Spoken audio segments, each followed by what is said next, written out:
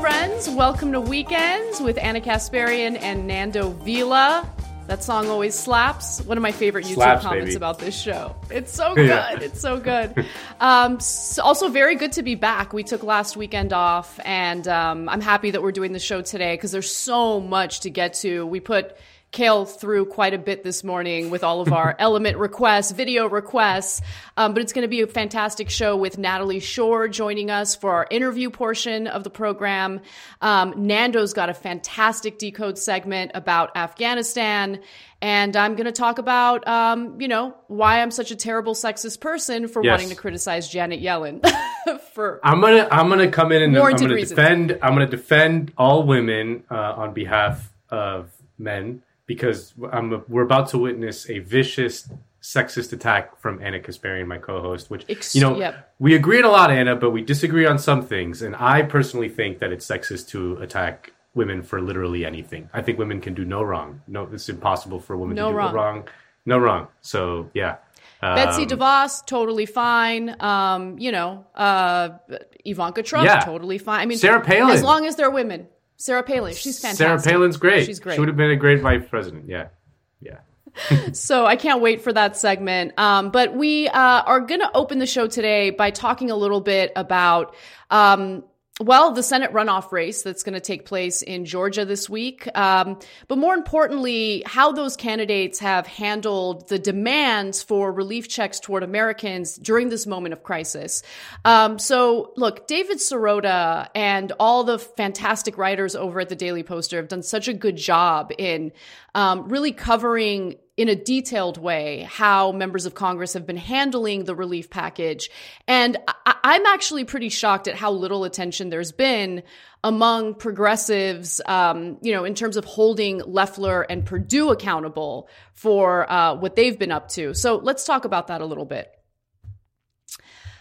Earlier this week, it was reported that Bernie Sanders and the tactic he was attempting to implement in the Senate didn't work because it was blocked by 41 Democrats in the Senate. Now, this has everything to do with direct $2,000 relief checks to Americans. These are not stimulus checks. These are checks that Americans need to literally survive right now. It's been months and months and months since Congress has successfully passed legislation that would offer relief during the pandemic.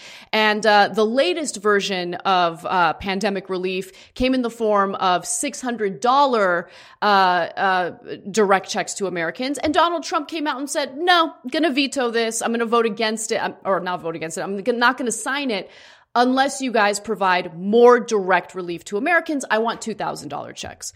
Well, that opened up a fantastic opportunity for Democrats like Bernie Sanders, who proposed blocking unanimous consent for a veto-proof vote on the National Defense Authorization Act, something that Donald Trump did, in fact, veto. And his argument was, we're not going to vote on that. I am not going to provide unanimous consent unless we get a floor vote on up or down vote on a standalone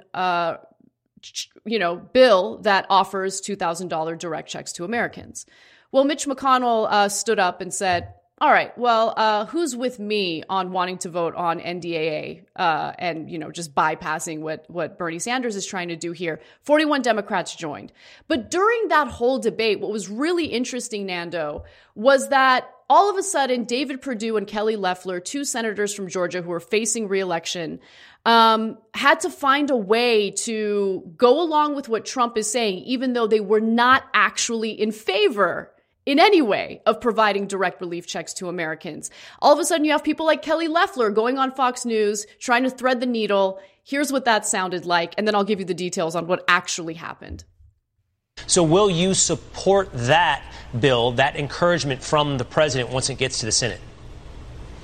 Well, look, the president has fought for our country from day one. He continues to fight for every single American. I've stood by the president 100% of the time. I'm proud to do that. And I've said, absolutely, we need to get relief to Americans now, and I will support that. But look, here's the issue. Democrats have blocked relief time and again. That's why we're in this situation as a country. We've tried to pass that release since this summer. Nancy Pelosi, Bernie Sanders, they've admitted that they held it up because they were playing politics with the lives of Georgians and all Americans around this election. And we have to hold Democrats accountable on January 5th. Now, obviously, she's lying about Democrats allegedly blocking the bill. The legislation had been blocked by Mitch McConnell over and over again. As we know, the HEROES Act passed in the House, months and months ago, but Mitch McConnell refused to bring it to a floor vote. Now, with that said, what happened with Loeffler and McConnell? Like in there, she claimed that she is supportive of what Trump is calling for. And as Sirota and Perez write in Jacobin and the Daily Poster, Senator Mitch McConnell may want to own the libs and economically punish his own destitute state by blocking the $2,000 checks. But an even bigger priority for him is holding on to his job as majority leader. But he can only do that if the Georgia incumbents win re-election.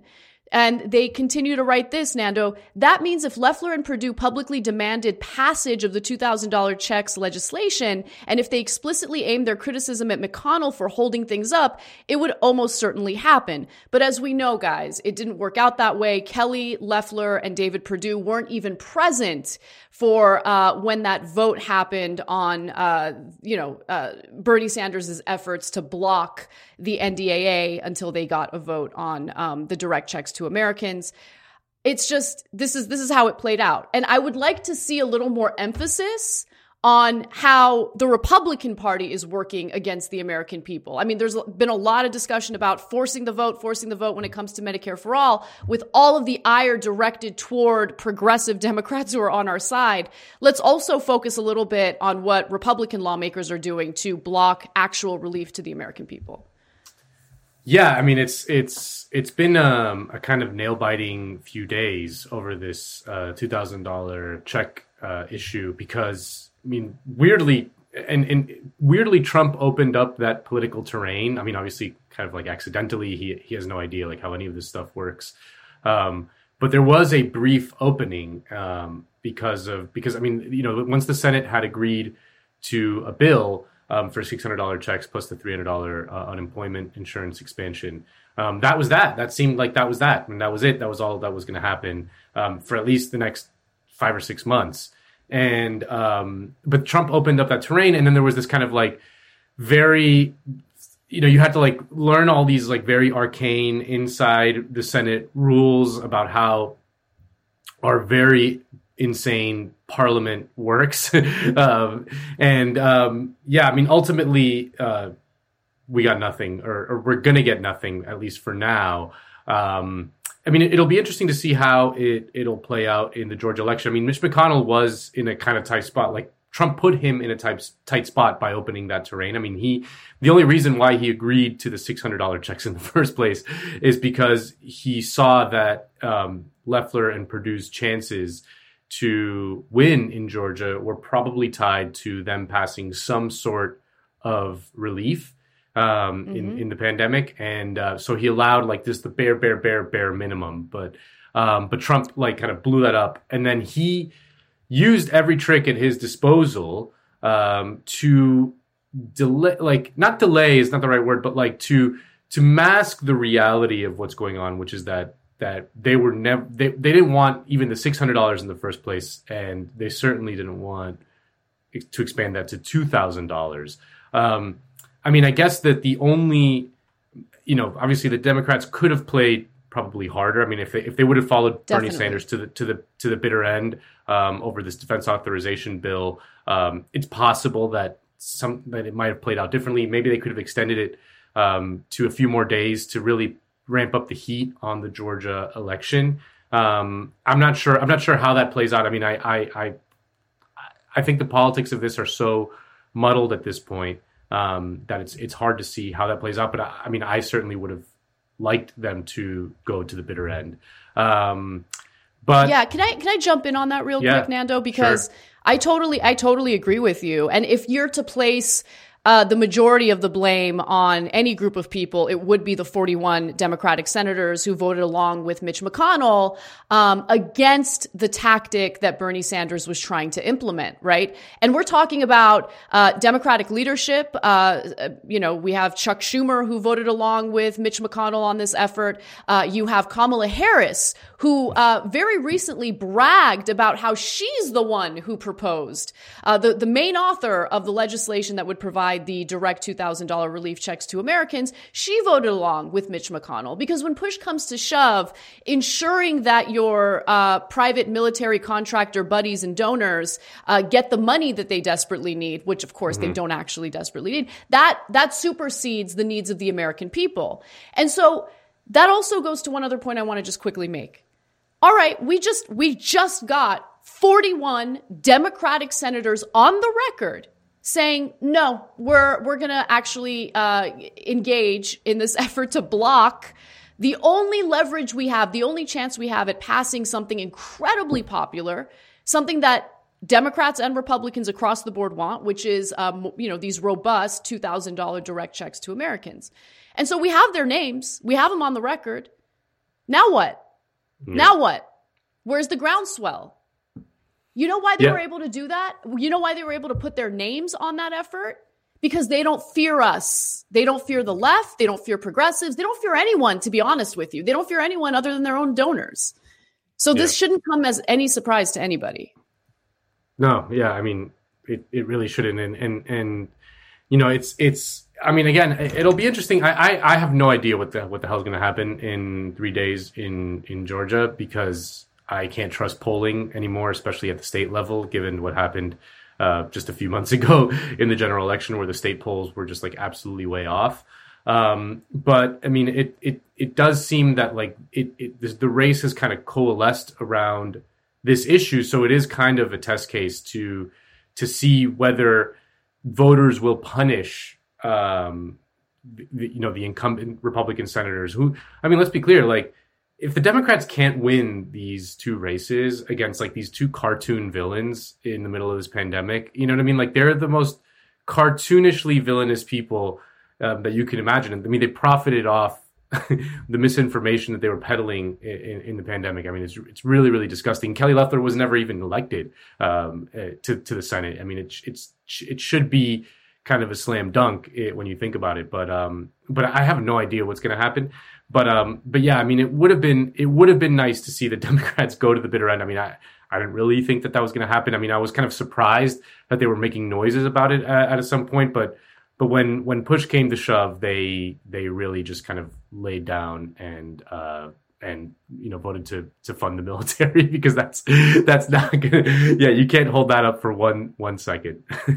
$741 billion for the National Defense Authorization Act. They had no problem passing that. 60 consecutive years, Congress has passed legislation funding the military. But when it comes to providing much needed relief to ordinary Americans who are suffering right now through no fault of their own, they just can't do it. They can't do it. But more importantly, they're willing to give you the middle finger publicly, transparently, knowing that we're not organized enough to respond effectively, knowing that we have not accumulated enough power, that we're not strategic enough to make sure that they pay the consequences for that vote.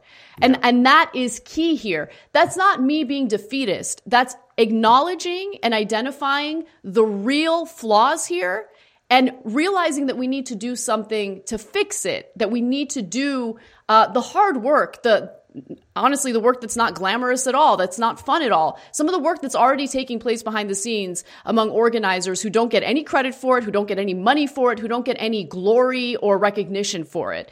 That is something that we need to uplift and talk about more, I think, on this show and other progressive programs. But organizing is an important aspect of winning and accumulating power. And anyone who denies that and instead argues that, no, this is really personality based, that's what we need to focus on, and we need some, podcasters to, put out calls of action and that'll get things done. No, it won't, because we're experiencing how much that fails at this very moment. Yeah. Anyway, so that takes me to my Decode segment, because it's not about forcing the vote, but it is about how it's important to differentiate between identity politics that I think do matter, right? And identity politics that gets used by corporate Democrats for cynical reasons. So let's get to it. In August of 2018, Senator Elizabeth Warren gave a pretty lengthy speech announcing her proposal to root out corruption in government. She felt that money in politics had its grips in Washington, and as a result, were not able to pass the type of legislation that ordinary Americans absolutely deserve. Here's what she had to say specifically about how paid speeches impact corruption and what gets done in Washington. Take a look. Restore faith that ordinary people can get a fair shake in our courts. For starters, strengthen the code of conduct for all federal judges. No stock trading, no payments from corporations for attending events, no honoraria for giving speeches, no lavish getaways and fancy hunting trips funded by billionaires. And I mean all federal judges, including Supreme Court justices. So what she's talking about there is incredibly important, and it's an issue that impacts pretty much anyone in a position of power in our government. In that case, she's talking about federal judges, Supreme Court justices, but this is certainly something that has impacted members of Congress. We have this revolving door of politics, and the whole idea is that as soon as these lawmakers are out of public office, they'll then turn to, lobbying firms, corporations, and places where they usually make incredible amounts of money simply due to their influence and their ties to Washington. This corruption is real. It's something that Elizabeth Warren was actually absolutely right about. Now, unfortunately, since that speech was given by Warren, not much has changed. And today we find ourselves dealing with very similar situations. In fact, recently Politico wrote about how Biden's pick for Treasury Secretary, Janet Yellen, has been paid quite a bit of money in the last 2 years by Wall Street, firms who, want to pay her a ton of money to give speeches. So I want to read you a few excerpts from what Politico has written, and then it's important to focus on the response by blue checkmark resistance types on Twitter, because it's a perfect example of how identity politics gets used cynically to hinder any real critique of flaws in our political system. So Politico writes that in the past 2 years, President-elect Joe Biden's pick to be Treasury Secretary, Janet Yellen, has raked in more than $7.2 million in speaking fees from Wall Street and large corporations, including Citi, Goldman Sachs, Google, City National Bank, UBS, Citadel LLC, Barclays, Credit Suisse, Salesforce, and more. This is pretty big Wall Street firms. There's no question. In fact, Yellen brought in nearly $1 million, giving 9 speeches to Citi alone. Remember, this is just in the last 2 years, guys. This is not throughout her entire career. She earned more than $800,000 speaking to Citadel, a hedge fund founded by the Republican megadonor Ken Griffin.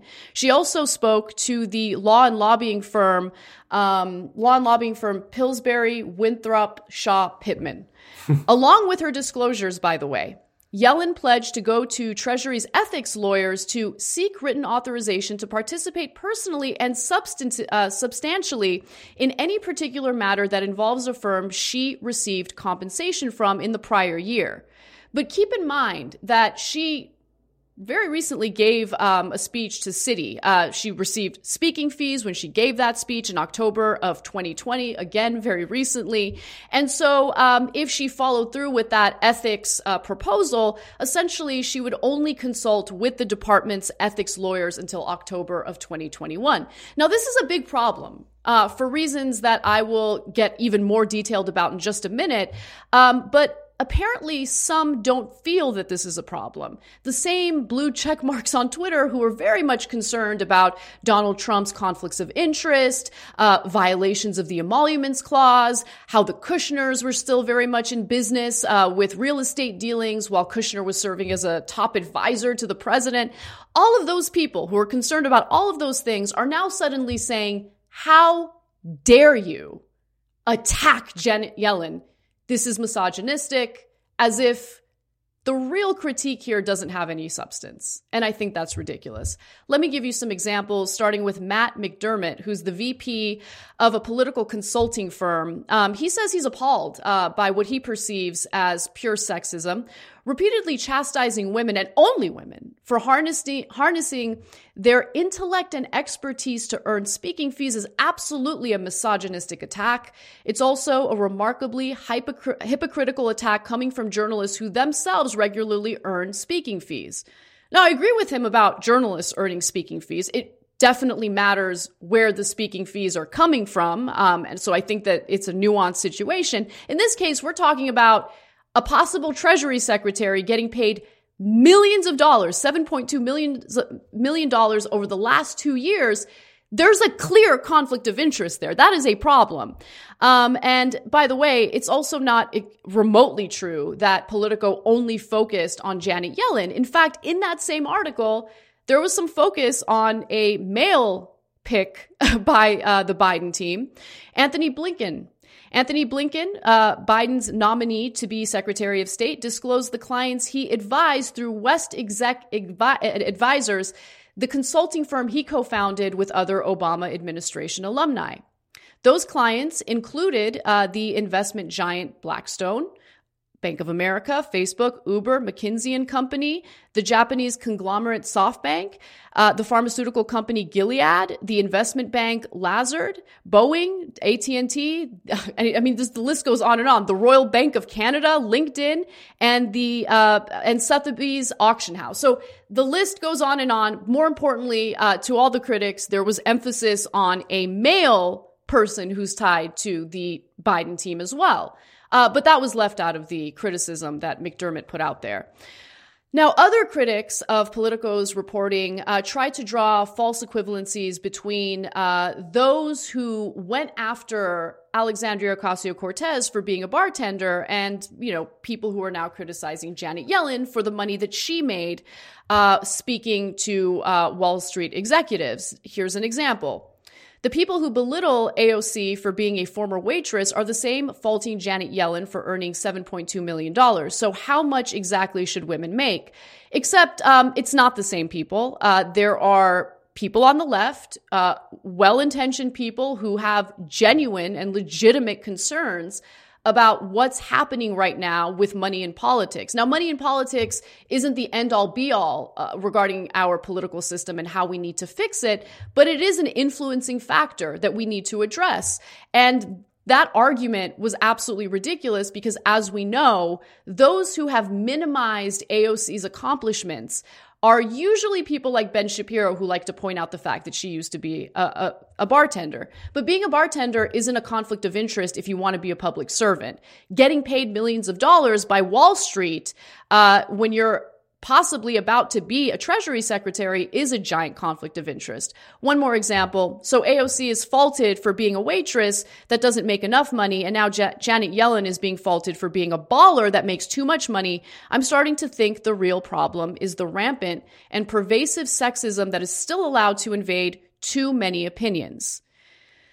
So I do want to address that because, again, this isn't about how much money Janet Yellen has made. If Janet Yellen had made $1 million the way Bernie Sanders did by writing a book after running for president in 2016, that was well-earned money. That's not a conflict of interest. That has nothing to do with how he performs his job. It wouldn't have anything to do with how Janet Yellen would perform her job. But that's not the case here. This isn't about the amount of money she's made. It's about how she's made it. So let's talk a little bit about one other person, and that's, of course, Stephanie Ruhle. Stephanie Ruhle was outraged about this reporting from Politico, where she wrote, "Seriously, are you kidding me? Do better, Politico. Janet Yellen was paid market value." But listen, to be fair to Stephanie Ruhle, she's consistent. I mean, she seems to love conflicts of interest. She's a walking, poster child for conflicts of interest as someone who worked as a hedge fund salesperson and then immediately pivoted to anchoring the news on MSNBC. And by the way, just recently she faced some backlash for appearing in a Chase ad. This one. Hey, this is Stephanie Ruhle, and I'm looking forward to my conversation with Chase, where we talk about life's unpredictable moments and how important it is to save and plan for them. I hope you're going to join us. Jay Williams and I are going to dig into all the crazy things we're dealing with in our lives right now and how we can best prepare for them. I'm excited to be part of Chase Chat's webcast. I hope you'll join us. So apparently there was enough backlash toward that ad that finally Chase decided to distance themselves from Stephanie Ruhle. Chase Bank to stop using MSNBC's Ruhle in promotional ads after conflict of interest concerns. So it looks like conflicts of interest really do serve as a concern for Americans who want fair reporting, who want accurate representation in Congress, who just want to be represented appropriately without corrupting factors like, paid speeches, promotional partnerships, and things like that. So there seems to be an acknowledgement that a conflict of interest is a problem here. But for some reason, using that argument in the context of Janet Yellen getting paid $7.2 million over the last 2 years for giving Wall Street speeches is unacceptable because it's allegedly misogynistic. I'm here to tell you that it is not. It is not misogynistic, because what we're talking about here is the substance of what influences politicians and people who serve in government. We're not talking about whether or not Janet Yellen is fit for the job because she's a woman. We're talking about whether or not she's fit for the job based on influencing factors behind the scenes, based on conflicts of interest, based on corruption. And to give you other examples of how this has been accepted in the past as an issue in other contexts. Let's talk about how Hillary Clinton was criticized for her Wall Street speeches when she was running in the Democratic primary in 2016. Look, it was clear that she had taken giant sums of money for her Wall Street speeches. She refused to release the transcripts of those speeches, to all the people who think, no, this is just about a woman getting paid for her expertise. Okay, great. We'd love to read your expertise. Can you release the transcripts? She refused to do so. And then, of course, WikiLeaks got a hold of Podesta's emails and put out more details about what was in those Wall Street speeches. Let's watch. One of the ironies of this story is that we know about these emails at all because the campaign itself did self-opposition research to find what in her Goldman Sachs speeches could prove damaging should they leak. Among the stuff that's gotten the most attention is Clinton saying that Dodd-Frank, Obama's signature initiative to rein in Wall Street, was, quote, passed for political reasons. You can see her aides in the emails internally debating how to make sure that her apparent tone deafness around Wall Street didn't seep out into the public. One example that really drives this home is that right after the campaign launched, Bill Clinton was planning on giving a speech at Morgan Stanley. And Clinton's aides freaked out about this. They said this is something we shouldn't do, and Hillary herself appeared to be okay with it.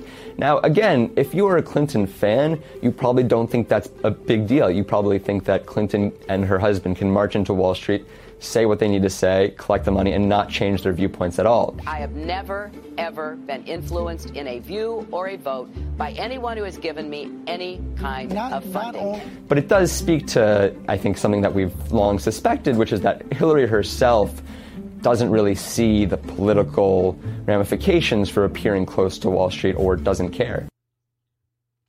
Now, after WikiLeaks released even more emails, we learned more details into what Hillary Clinton was telling these Wall Street executives during these lucrative speeches, and doesn't look so good. It was definitely a liability for her campaign. Watch. But as a highly paid speaker, Clinton appears to have told the bankers, the people that know the industry better than anybody are the people who work in the industry. In the emails released by WikiLeaks, not authenticated by Clinton or NBC News, she also said new banking regulations after the 2008 crisis were passed for political reasons, and the jury is still out on the 2010 Dodd-Frank Wall Street reform law. And a stolen email, WikiLeaks says, was to campaign chairman John Podesta and others last October reveals Clinton decided to oppose the TPP trade deal she once supported even before seeing the final version, contrary to her later claim. An advisor writing, if she weighs in now without viewing the document, some in labor might wonder why she didn't just say she opposed earlier. So clearly, Wall Street wasn't hiring her for her expertise, especially when in her speeches, she was telling them, you guys are better suited to understand these issues than people like me. So what was that money paid for? Clearly, it was meant to influence Hillary Clinton, to let her know who her real bosses are. And again, that was pretty widely accepted as a problem, as a liability for her campaign, especially at a time when so many Americans couldn't recover from the 2008 economic collapse.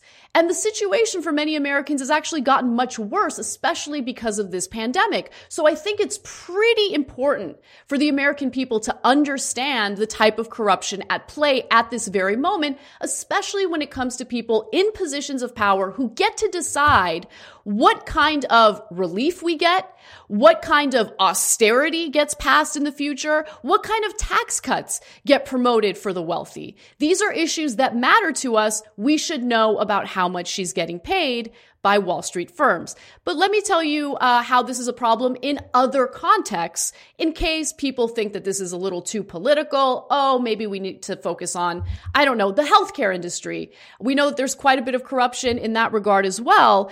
And, moving away from politicians and looking at the medical field, corruption has been a huge problem for decades, and paid speeches are a huge part of it. This next video is a little older. It's 12 years old, but it's important to understand just how paid speeches have influenced the medical field. Take a look.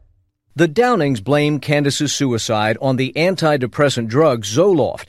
They wondered why the doctor gave such a powerful drug when Candace's only complaint was anxiety in school. Then recently, in their lawsuit against the doctor, they think they found an answer. And I said, wait a second, what? Wait a second, because Candace's doctor, Matemi Selassie, had been paid around $12,000 making speeches touting Zoloft, with some of the payments coming from Pfizer, the drug's manufacturer. The Downings believe the money influenced the prescription. So luckily, there has been some progress on this front, something that, people aren't talking about much, but Matt Bruenig tweeted about it, and I looked into it more. Under the Trump administration, believe it or not, the Department of Health and Human Services Office of the Inspector General found that pharma-funded speaking engagements featuring doctors are typically illegal kickback programs. So even the Inspector General in the Department of Health and Human Services acknowledges that these paid speeches are a corrupting factor in how doctors prescribe certain drugs, which is incredibly important to acknowledge, especially as the opioid epidemic continues to tear across this country. The Office of Inspector General expressed significant concerns about companies' use of paid physician speakers based on the OIG's investigation and enforcement actions, and declared that paid speaker programs are often used to induce referrals or use the company's products. This is according to what was recently written in the National Law Review. This is coming from, again, the Inspector General within the Department of Health and Human Services. Pharmaceutical and device companies have settled numerous false claim act cases involving speaker programs over the years for substantial sums, notably including a June 2020 $642 million settlement with the United States centered on allegations regarding the company's speaker programs. So clearly, guys, this is a problem. It's been acknowledged as a problem, both in politics, in the healthcare industry. Again, it is a corrupting factor in how decisions are made. This has nothing to do with misogyny. This has absolutely nothing to do with sexism. This has everything to do with the substance of this matter. And anyone who tries to make this an identity politics issue is doing so in a cynical way. They're trying to deflect. They're trying to pretend as though this is not a problem when it clearly is. And I'm sick of people using gender, using race, using whatever identity they choose to use for any particular reason in order to deflect from a very real problem that we're experiencing in this country. The National Law Review, by the way, continued to write that in the special fraud alert, the OIG noted drug and device companies paid nearly $2 billion to healthcare professionals for speaking-related services in the last 3 years. Now, someone who really seemed to understand how corruption works, how these paid speeches have a negative influence on people in positions of power, of course, is Senator Elizabeth Warren. We heard from her earlier in this segment. She wanted to do something about this. And she even criticized Barack Obama back in 2017 for giving a $400,000 speech that was paid by a Wall Street firm at a healthcare conference. Here's what she had to say about that at the time. Senator Warren, what do you think about President Obama accepting $400,000 from Wall Street? Well, I was troubled by that.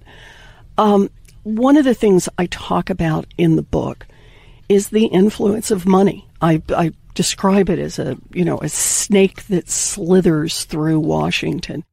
Snake that slithers through Washington. So what does Warren think about the recent controversy regarding Janet Yellen and how much she's made over the last 2 years by giving these speeches? Well, Politico concluded its report by saying a spokesperson for Senator Elizabeth Warren, who has been critical of the revolving door between government officials and corporations, did not immediately respond to a request for comment.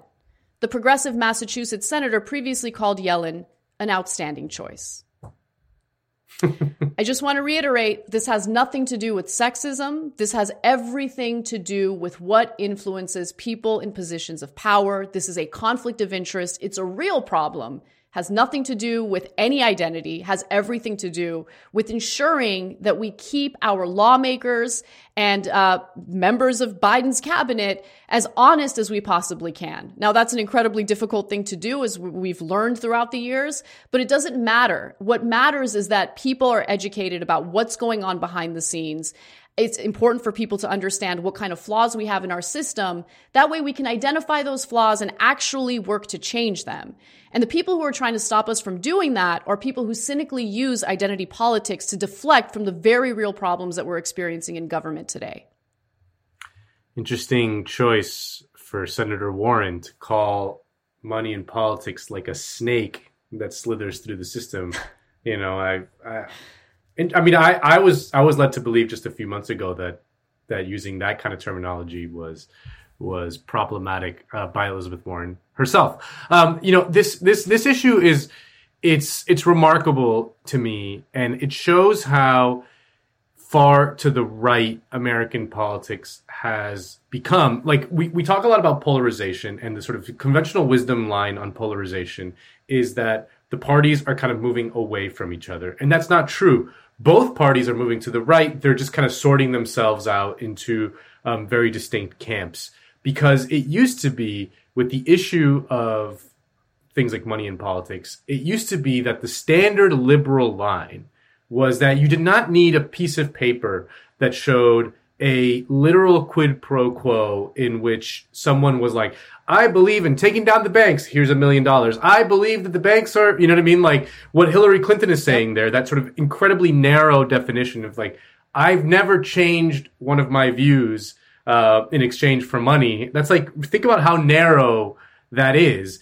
And it just used to be that the line of the liberal line was like, even the appearance of the corruption was enough, because it isn't it's never the case that it's like they take some like firebrand reformer and then pay him off and then they kind of turn into a complete shill. That's not really how it works. I mean, obviously there's examples of that, but the sort of more structural critique is that it kind of flows both ways.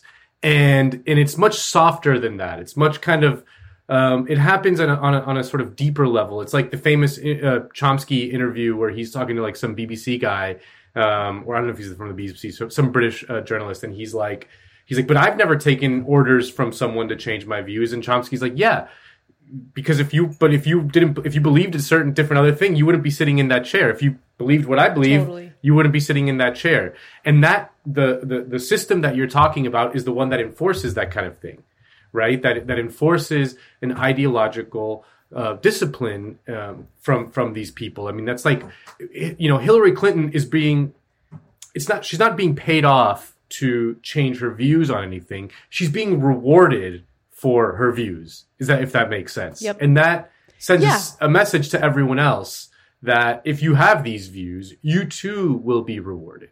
So that's how the corrupting influence works. It's not like here's a piece of paper, change everything you believe in to adhere to these principles. It doesn't work like that. Yeah, no, you're absolutely right about that. And also, I mean, so yes, the money gets paid to like-minded individuals.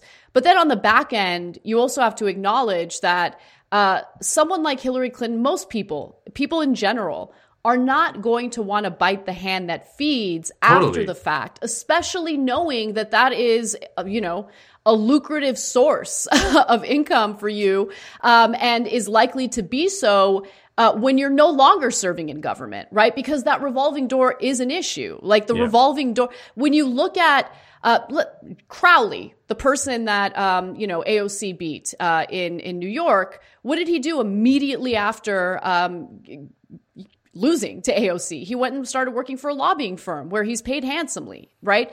Because they want to do something. They want to earn money after the fact. Oh, yeah. And so a lot of them end up being lobbyists. A lot of them end up serving on boards of giant banks, all sorts of things that are lucrative and work against us. But that kind of thinking, again, corrupts their decision-making when they're supposed to be serving us. And so, yeah, it is a huge problem. And to just simply brush this off as, it's a misogynistic attack. Come on, please, you guys do better. You guys need to do better. Yeah. And I hate saying that they're intentionally doing it to kind of clear Yellen's name here, but some of them are. I think it's definitely cynical. I think there are some people who want to be good people. And so once they see that people are arguing that it's misogynistic, they'll get scared and say, yeah, it's definitely misogynistic. But no, people have been criticizing both men and women who engage in this kind of behavior. This is not a female situation. This is not a misogyny, story about misogyny. It has everything to do with, again, corruption, conflicts of interest, and what we need to do to acknowledge it and fight it. Anyway, that was a long segment. Sorry. I just had a lot to say about it because I can't stand, and I've experienced it firsthand, when it comes to, let's say, progressive candidates who want to challenge incumbent corporate Democrats. First thing you see by establishment press and corporate press is ridiculous, defamatory attacks alleging that the progressive is sexist or is racist or is mean to his or her workers, like whatever they can think of to smear that person. But at the end of the day, this isn't about identity politics. This is about, again, doing something to root out the flaws that we're seeing in our system. And I'll stop talking now. No. Go ahead. Go ahead. Take it away. Go off, Queen. That's what I tell. That's what I tell Janet Yellen to defend her when she's speaking to Wall Street. Well, anyway, so guys, I don't know if you noticed, but it's a new year. We're officially in a new year. We finally left that dumpster fire known as 2020, and it's a brand spanking new 2021, which means that it has now been 20 years since the United States invaded Afghanistan as retaliation for 9/11. Osama bin Laden, the mastermind of 9/11, is long gone. His body dumped into the sea way back in 2011, 10 years ago now. I remember it like it was just yesterday. Yet the U.S. troop presence in Afghanistan remains, and the Taliban is as powerful today as at any point in the last 20 years of war. Now, we've all kind of forgotten about Afghanistan for somewhat understandable reasons. At this point, the arguments are all the same, and it's been sort of a low hum in the background of the discourse for many, many years now. But a couple of weeks ago, The Intercept dropped an absolutely terrifying expose that should have sent shockwaves around the world. A shocking expose out today in The Intercept reveals CIA-backed death squads in Afghanistan have killed children as young as 8 years old in a series of night raids, many targeting madrasas, Islamic religious schools. In December 2018, one of the death squads attacked a madrasa in Wardak province, killing 12 boys, the youngest 9 years old. The killers are believed to be from a CIA-trained and funded paramilitary unit unit known as 0-1. The United States played key roles in many of the raids, from picking targets to ferrying Afghan forces to the sites to providing lethal air power during the raids. That's right. The CIA is training death squads who are purposefully murdering children in Afghanistan with full U.S. support. And the timing of this is kind of interesting because on December 17th, the day before The Intercept published their bombshell report, the New York Times published a hilarious op-ed by a former military intelligence officer named Elliot Ackerman with a headline that read, "The Afghan war is over. Did anyone notice? The troops are staying, but we can declare an end to our forever war." The key phrase there, of course, is "the troops are staying." Well, Andrew Quilty's report in The Intercept shows just what the role of the American presence in Afghanistan really is. I actually spoke to Andrew a couple of days ago. My name's Andrew Quilty. I'm an Australian photojournalist based in Kabul, Afghanistan, and I recently published a story about the CIA's Afghan death squads for The Intercept. And his story centers on a series of religious schools known as madrasas that were being targeted by these CIA-backed death squads. Now, nominally, they were targeted because they're accused of being hotbeds for Taliban recruitment, but in actuality, most of these students were children under the age of 16. The raids, like what came before and what resulted, followed a similar pattern. They would the forces would usually use an explosive charge to enter a building, often a madrasa. They would enter the building and they would often execute, massacre a proportion of, if not all of the students inside at the time. Now, Andrew was able to document 10 such raids with at least 51 civilian victims. Reading this is from his piece in The Intercept. In most cases, men and boys as young as 8, few of whom appear to have had any formal relationship with the Taliban, were summarily executed. Some died alone, others alongside friends and family. Several raids were accompanied by airstrikes or, in at least one instance, the detonation of hand-laid explosives targeting structures known to be occupied by civilians. This is the CIA training these groups, and then working with them outside of the chain of command of both the U.S. military and the Afghan military. They're completely independent, and they are specifically targeting children in schools. Andrew tells the harrowing story of one man who lost his 2 sons. Mahmoud was the father of 2 boys who were killed in a raid in the district of Nurh, again in a madrasa. They were 8 and 9 years old, respectively, and they were among 12 students of the madrasa who were killed in one night in December 2018. The family lived about an hour's walk from the madrasa, and Mahmoud's 2 boys would walk there at the start of each week and stay there for the 5 nights of the working week in the madrasa dormitory. At the same time, Mahmoud would travel to Kabul, which is about a 3-hour drive from his home, and he would resell construction supplies, which he received in bulk from Pakistan and India. They lived a very modest existence. Before Mahmoud left for Kabul that week and before the boys left for the madrasa, the boys both asked him if he could buy them new shoes while he was in Kabul. It was 2 or 3 mornings after that Mahmoud received a call from his wife from home in Nurh district. And she didn't explain exactly what had happened, but she was clearly panicked and very obviously upset. So Mahmoud locked up his shop in Kabul immediately and jumped in a taxi and headed back to the village in Wardak. Before he left Kabul, he stopped at a bazaar that sells clothes and shoes, and he bought 2 pairs of shoes for his boys, and then proceeded on for the rest of the way into Wardak. And so he went directly home. He didn't at this stage know what had happened at the madrasa. So he went directly home, where he found his wife and a number of other family members and other men from the village crowded around his two sons, aged 8 and 9. And as he described, and as was clearly evident in his manner and his behaviour, he'd kind of lost his mind ever since then, and he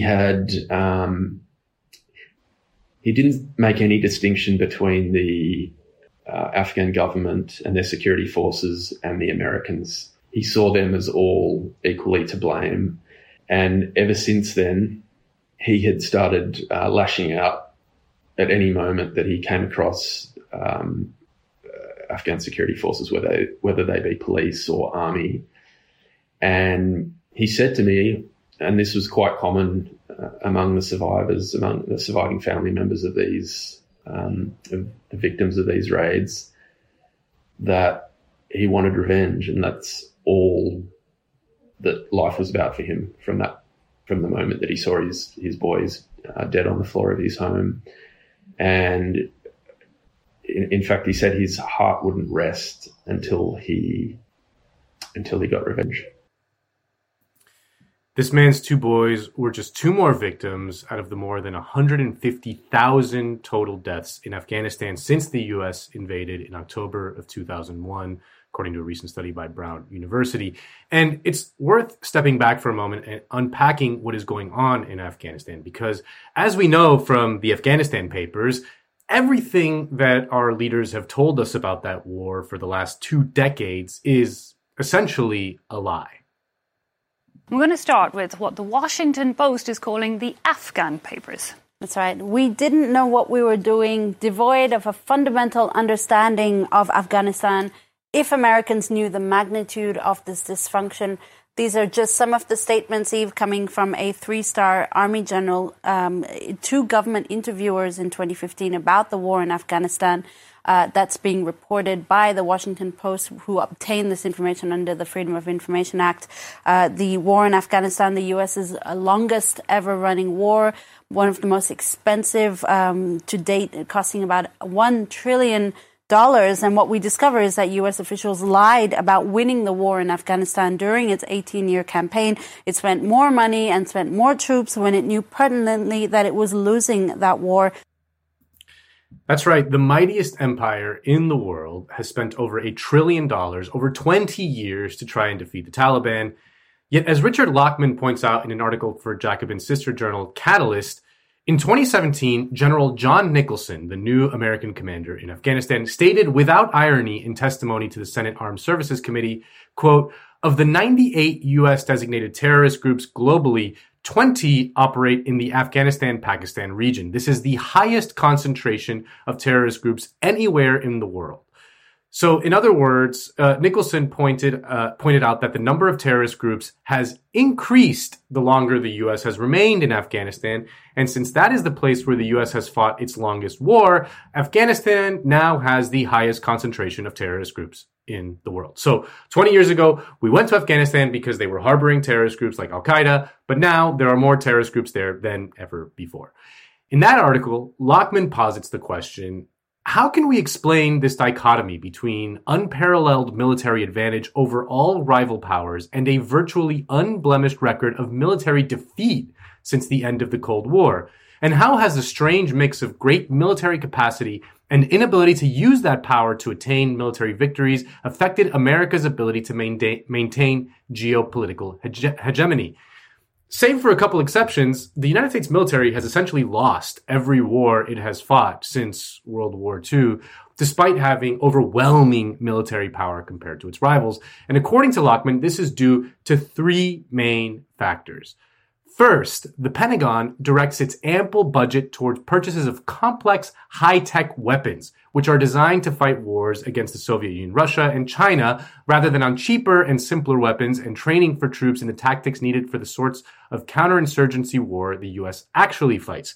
So basically, a huge chunk of the vast military budget goes to these big, powerful toys, like the infamous F-35 jet, which are mostly useless when fighting the kind of irregular wars the U.S. engages in. The second factor, according to Lockman, is opposition by the American public to significant American but not foreign casualties, an aversion that developed as part of the growing resistance during Vietnam and after to U.S. aggression abroad, forces the adoption of war strategies that limit interactions between American soldiers and war zone civilians, reducing the possibilities of accumulating the intelligence and local goodwill necessary for winning counterinsurgency wars. And this is why we see things like these CIA-trained death squads. Instead of having American boots on the ground fighting the insurgency, better to train locals to do it with American support. And third, and this one is really the crucial one to me, local populations are further alienated by the U.S. government's turn in the 21st century to a form of plunder neoliberalism in the country it invades. This reduces opportunities for local elites to enrich themselves and therefore makes it almost impossible for the U.S. to enlist reliable local allies. It also impoverishes the mass of locals, creating enough anger and desperation to power insurgencies. The simple way to understand this last point is to look at a classic case from the Bush era, the role of Halliburton in the Iraq War. Before he became vice president, Dick Cheney was the CEO of Halliburton, a large oil field services manufacturer.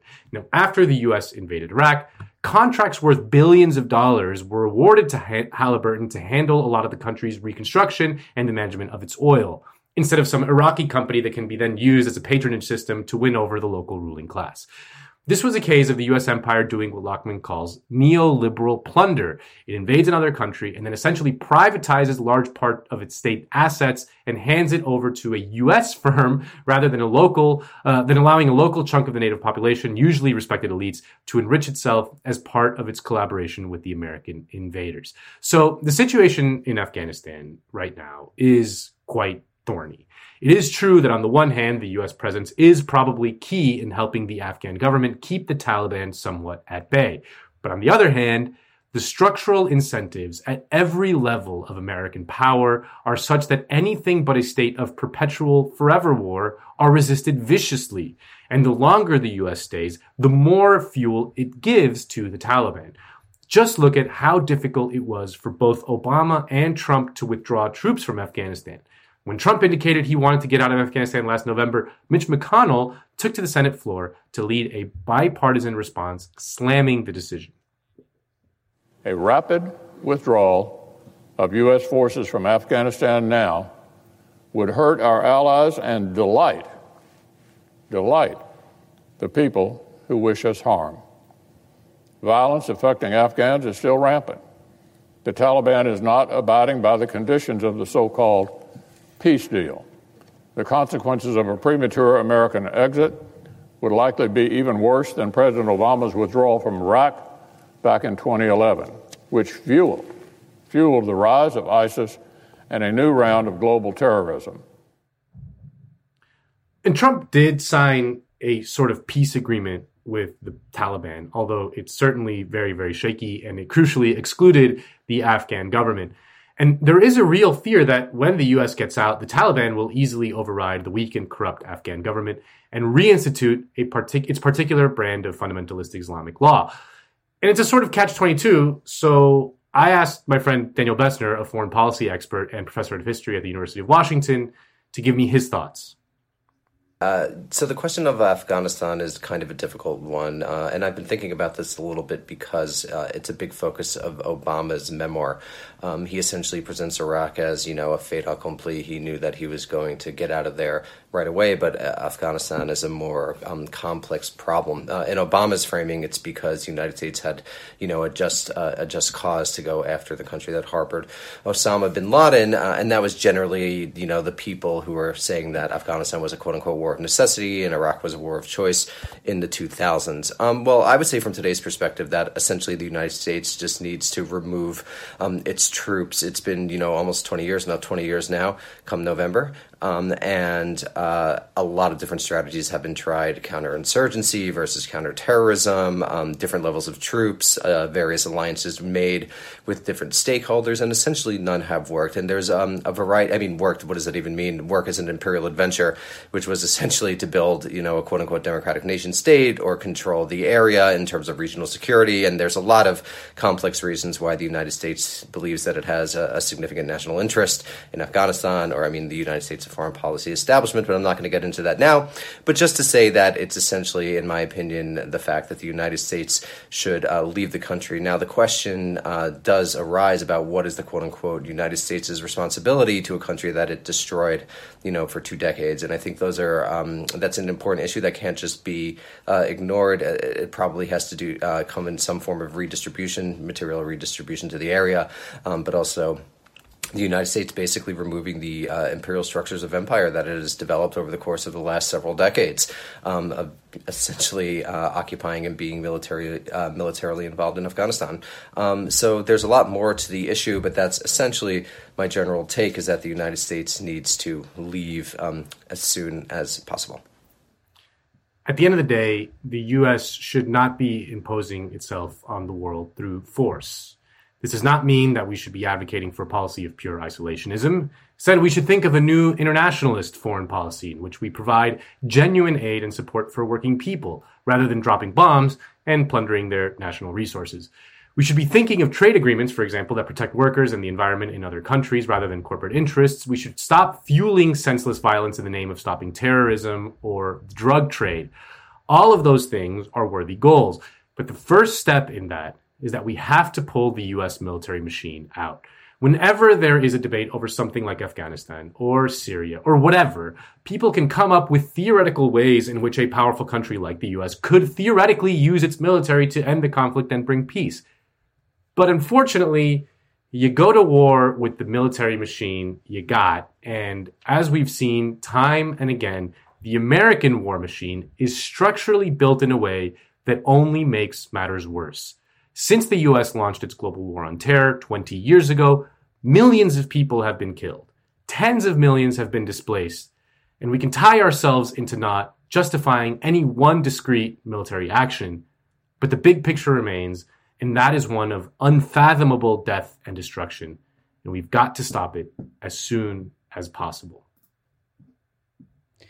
Nando, you're so comprehensive in your Decode segments that it's hard to add anything to what you say. But just briefly, there were a few things I wanted to just quickly mention, including knowing this context.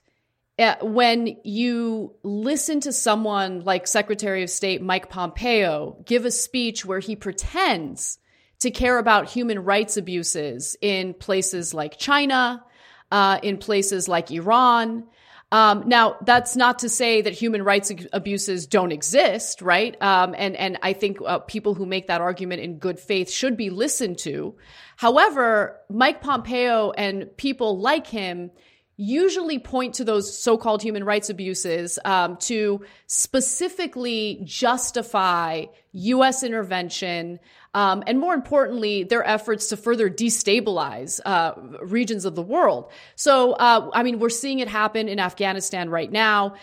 You bring up the point, Nando, about how the counterinsurgency efforts have failed, and it's actually led to, more of these groups popping up in places like Afghanistan.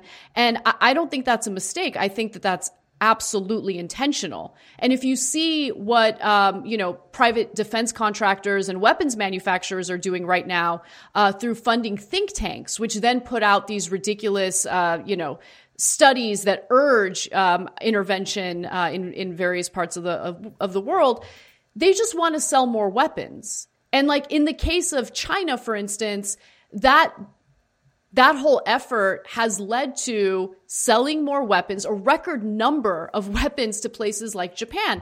Now, increasing weapons in that part of the world, is that going to lead to more peace, or is it going to destabilize the region?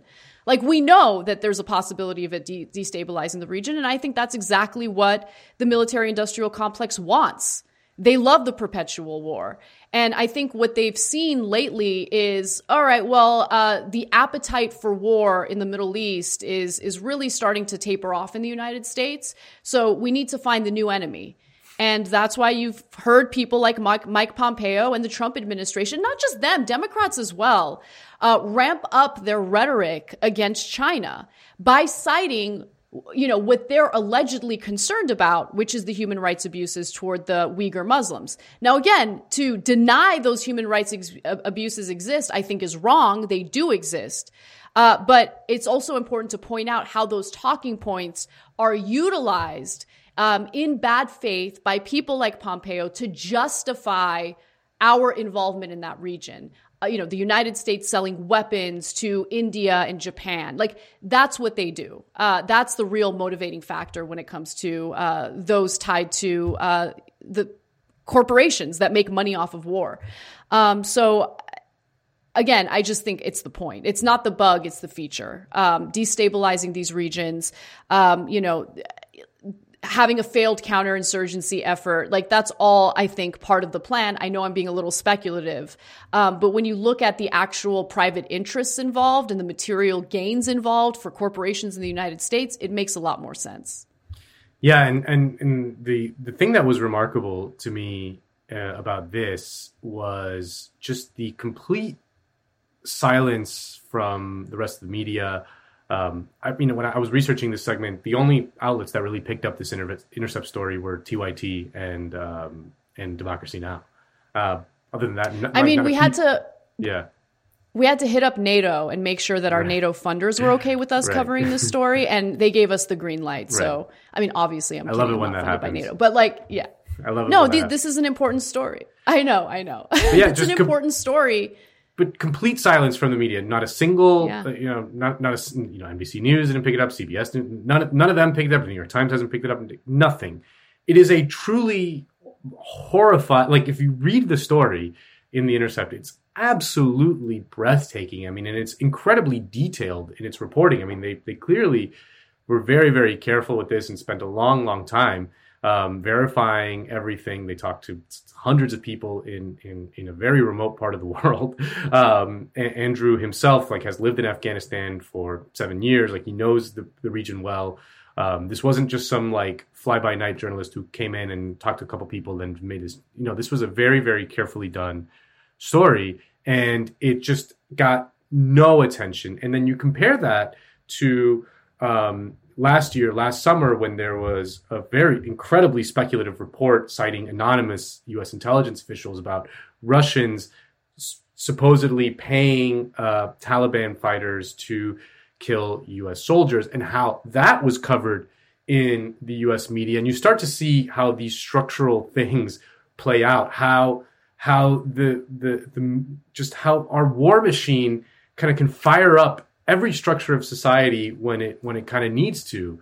And the new thing now is that Trump is just releasing kind of quote anonymous intelligence sources saying that China is now paying Taliban soldiers to kill American.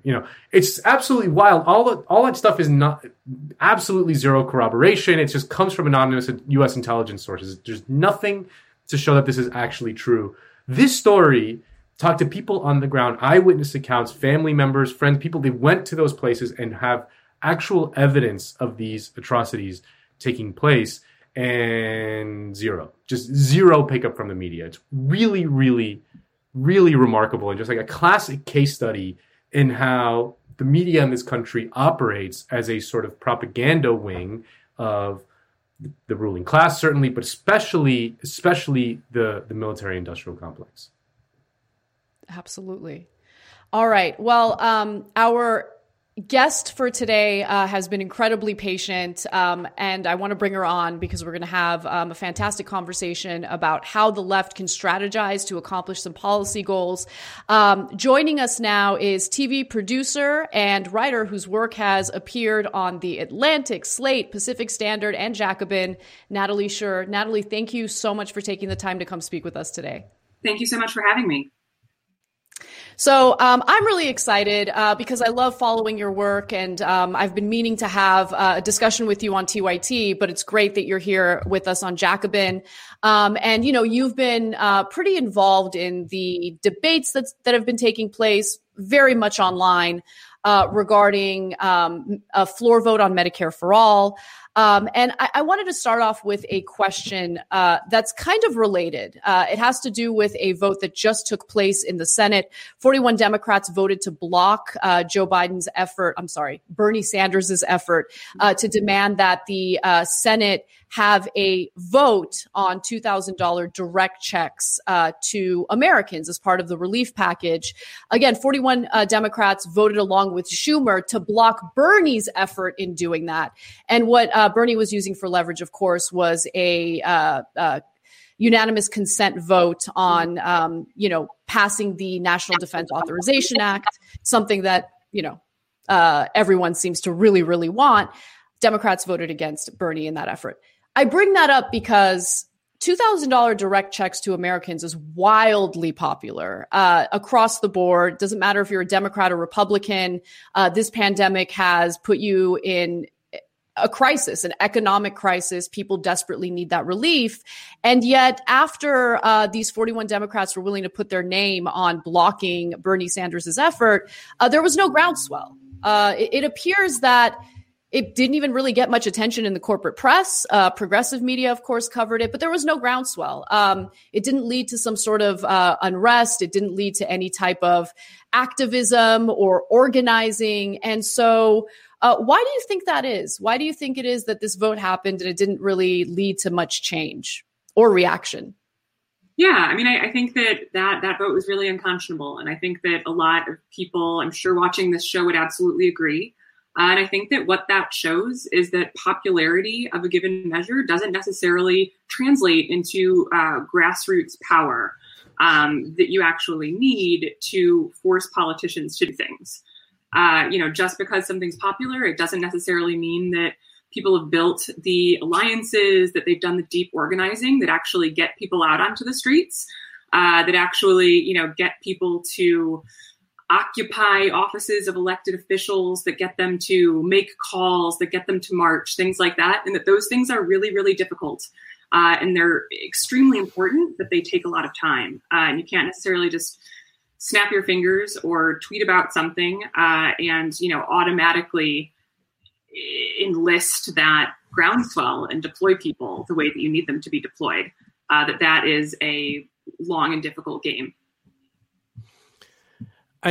One thing that struck me throughout this whole debate, and it's something that when it first kind of happened, and I just when it first started, and I saw this proposal, I was relatively agnostic towards it in the sense that I was like, this is some sort of very insidery maneuver that may or may not be positive, or it didn't strike me as anything that important or anything that was going to move the ball in any direction that meaningfully. But one thing that struck me was that a lot of people that have been involved in the fight for Medicare for All at the organizational level for many years, people like yourself, you've written tons on healthcare policy over the last few years. Your husband, Adam Gaffney, as the head of the PNHP for several years, the DSA Medicare for All caucus. Tim Faust, who wrote a very important book called Health Justice Now, and has been a long time sort of healthcare activist and organizer. Involved in the Idaho Medicaid, all the people who kind of been working on this issue as not necessarily as part of their full-time job, but as a sort of their key part of their political work, we're not very enthusiastic about this particular tactic, and have sort of talked about the need for a different kind of organizing strategy. And I guess I just wanted to ask you, as one of the people who have been a long time healthcare both expert and activist, what does that look like? What does that kind of organization look like? Yeah, so I guess I'll preface it by saying I think that there are people who support Force the Vote that I greatly admire, that are rank and file activists in some cases, that are doing so in good faith. Ultimately, it's a tactic, and it might be a good tactic. It might be a bad tactic. Either way, whether or not it happens, whether or not someone supports it, I think that the path forward still looks similar either way. I think that, a reason that I was somewhat skeptical about the idea, and that some other longtime organizers were, is because, it is difficult to marshal the organizing power to make things like this effective that I was mentioning before. And that if something like this were to happen and that people backing it most fervently, I think it has to be regarded as part of a strategy to, if the goal is to expose Democrats for not supporting this thing during a pandemic, which, it can be a galvanizing thing for people. I understand why they're interested in doing that. Then there's still there's still work that needs to be done as a result, right? So if you're exposing Democrats, okay, what does that mean moving forward? Well, that's probably, a locally specific question. So something like, people who support this tactic might be interested in, zeroing in on a few reps that they think are particularly hostile toward Medicare for All, that are in districts that are maybe more amenable to the idea. I think that that's somewhat close to the Justice Democrats model. There's a good chance that in some of those districts, there might already be a campaign, or there might already be people who have experience working with insurgent primary candidates, and that, someone who is a Support the Vote fan would be a really incredible addition to an organizing group along those lines. In states like New York and California, there are really active state-level single-payer coalitions, because those are states in which conditions are friendlier to single-payer right now, and that have had organizing coalitions that have developed over the course of several years that have, pushed the ball forward, where people are doing educational events, where they're working on building that deep and broad support for what I think we can all agree is a really morally urgent reform in the United States. So that's already happening in certain states.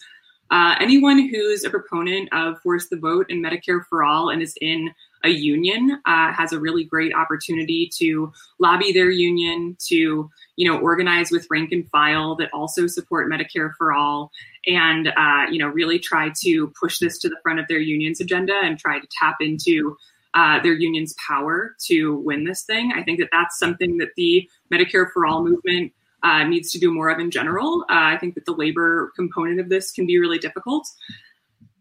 There's also, the idea that people can organize a union if they're not currently in one and they're a worker. That's obviously not a super fast road, and I understand people's frustration with that. But that's, I think a way forward to, get to change the political tides in the way that we need to change the political tides.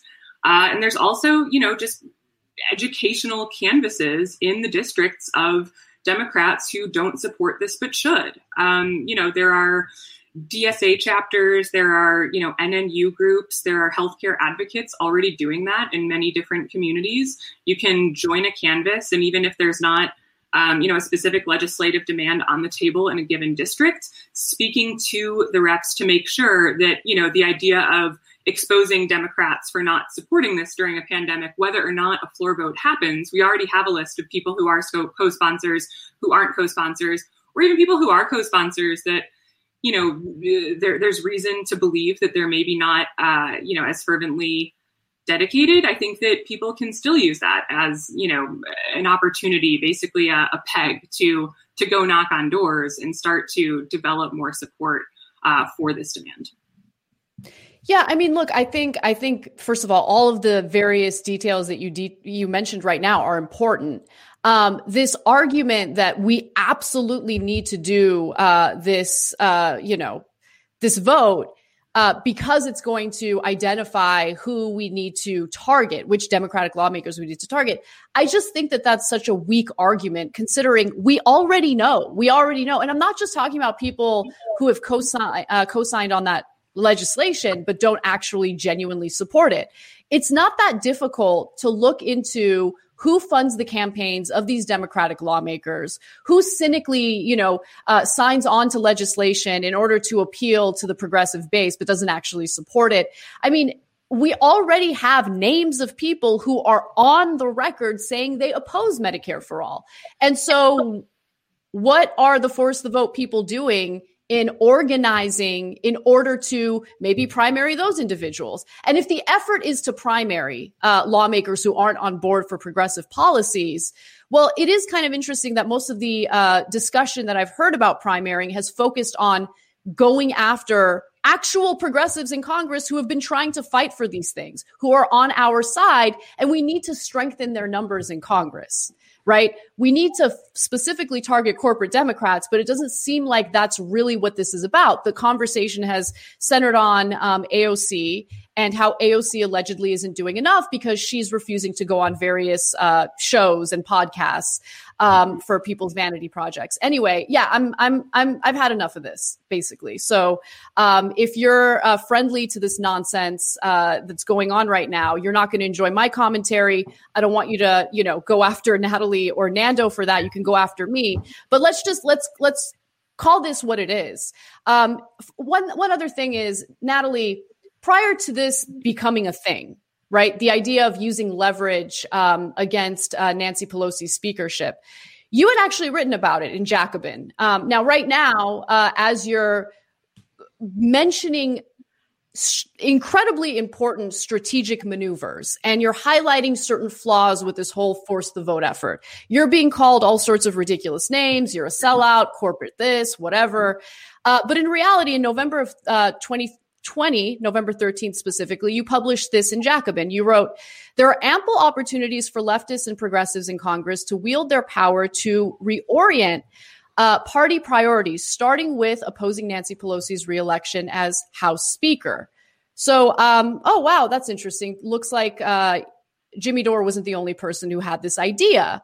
You also write that the left flank of the House can parlay their small numbers into exerting an outsized influence. While this coalition's power stems largely from its ability to marshal media attention and outside support, they'll soon outnumber the margin of majority held by House Democrats, who lost several seats in an election seen as a shocking disappointment down ballot. Opposing Pelosi's reelection as Speaker would be an early opportunity to test the concept, apply pressure, and win concessions if they come up short, the same way a smaller and weaker group of progressive legislators did in 2018, brokering key committee assignments for their votes and turning congressional hearings into agitprop. So you didn't specify or demand a vote on Medicare for all, but you did talk about the importance of identifying the leverage that these progressives have. So you are in favor of challenging Nancy Pelosi. Can you elaborate a little more on, what you were getting at in this Jacobin piece? Sure. Yeah. So I think no one on the left should harbor any illusions about Nancy Pelosi being on our side. She's obviously not. She holds a lot of structural power that would be held by another corporate Democrat if and when she is challenged. So I think that people should also not harbor illusions about what it means to replace her. But certainly progressives can and should use their leverage and I think function more as a bloc, the way that, the Progressive Caucus has said not only that they're going to try to function more as a political bloc and, enforce more ideological discipline, but that they're also going to be a little stricter about who can be part of Progressive Caucus and, what it means to be part of the Progressive Caucus so that people like Nancy Pelosi can't just be in it by paying dues and, without meeting any standards. So I think it'll be interesting to watch how that happens. The leverage that they have is real, but shouldn't be overstated. I think that, it just started breaking last night. I can't say that I've read too much of the news about this, but, using progressive power to eliminate things like PAYGO, which might not necessarily pay dividends this term, given, the makeup of the Senate and who Joe Biden is and who's still holding power, but does set a precedent for future terms that will be incredibly important for anyone who supports Medicare for all, the Green New Deal, et cetera.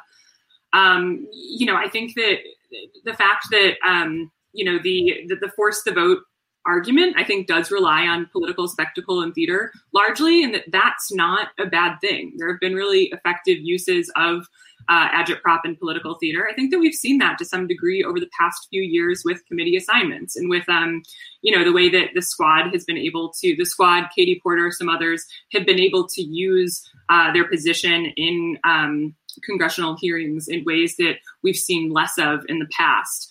They also used leverage last term to get hearings on Medicare for All that are entered into the congressional record, which I think have also been important elements of political theater.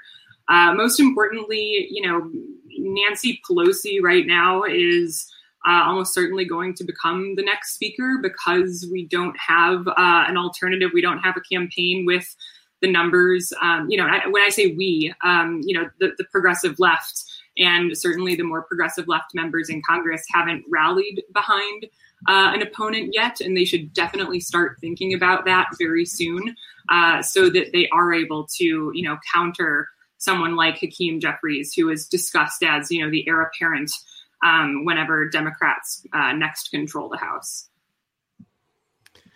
Can you explain what PAYGO is?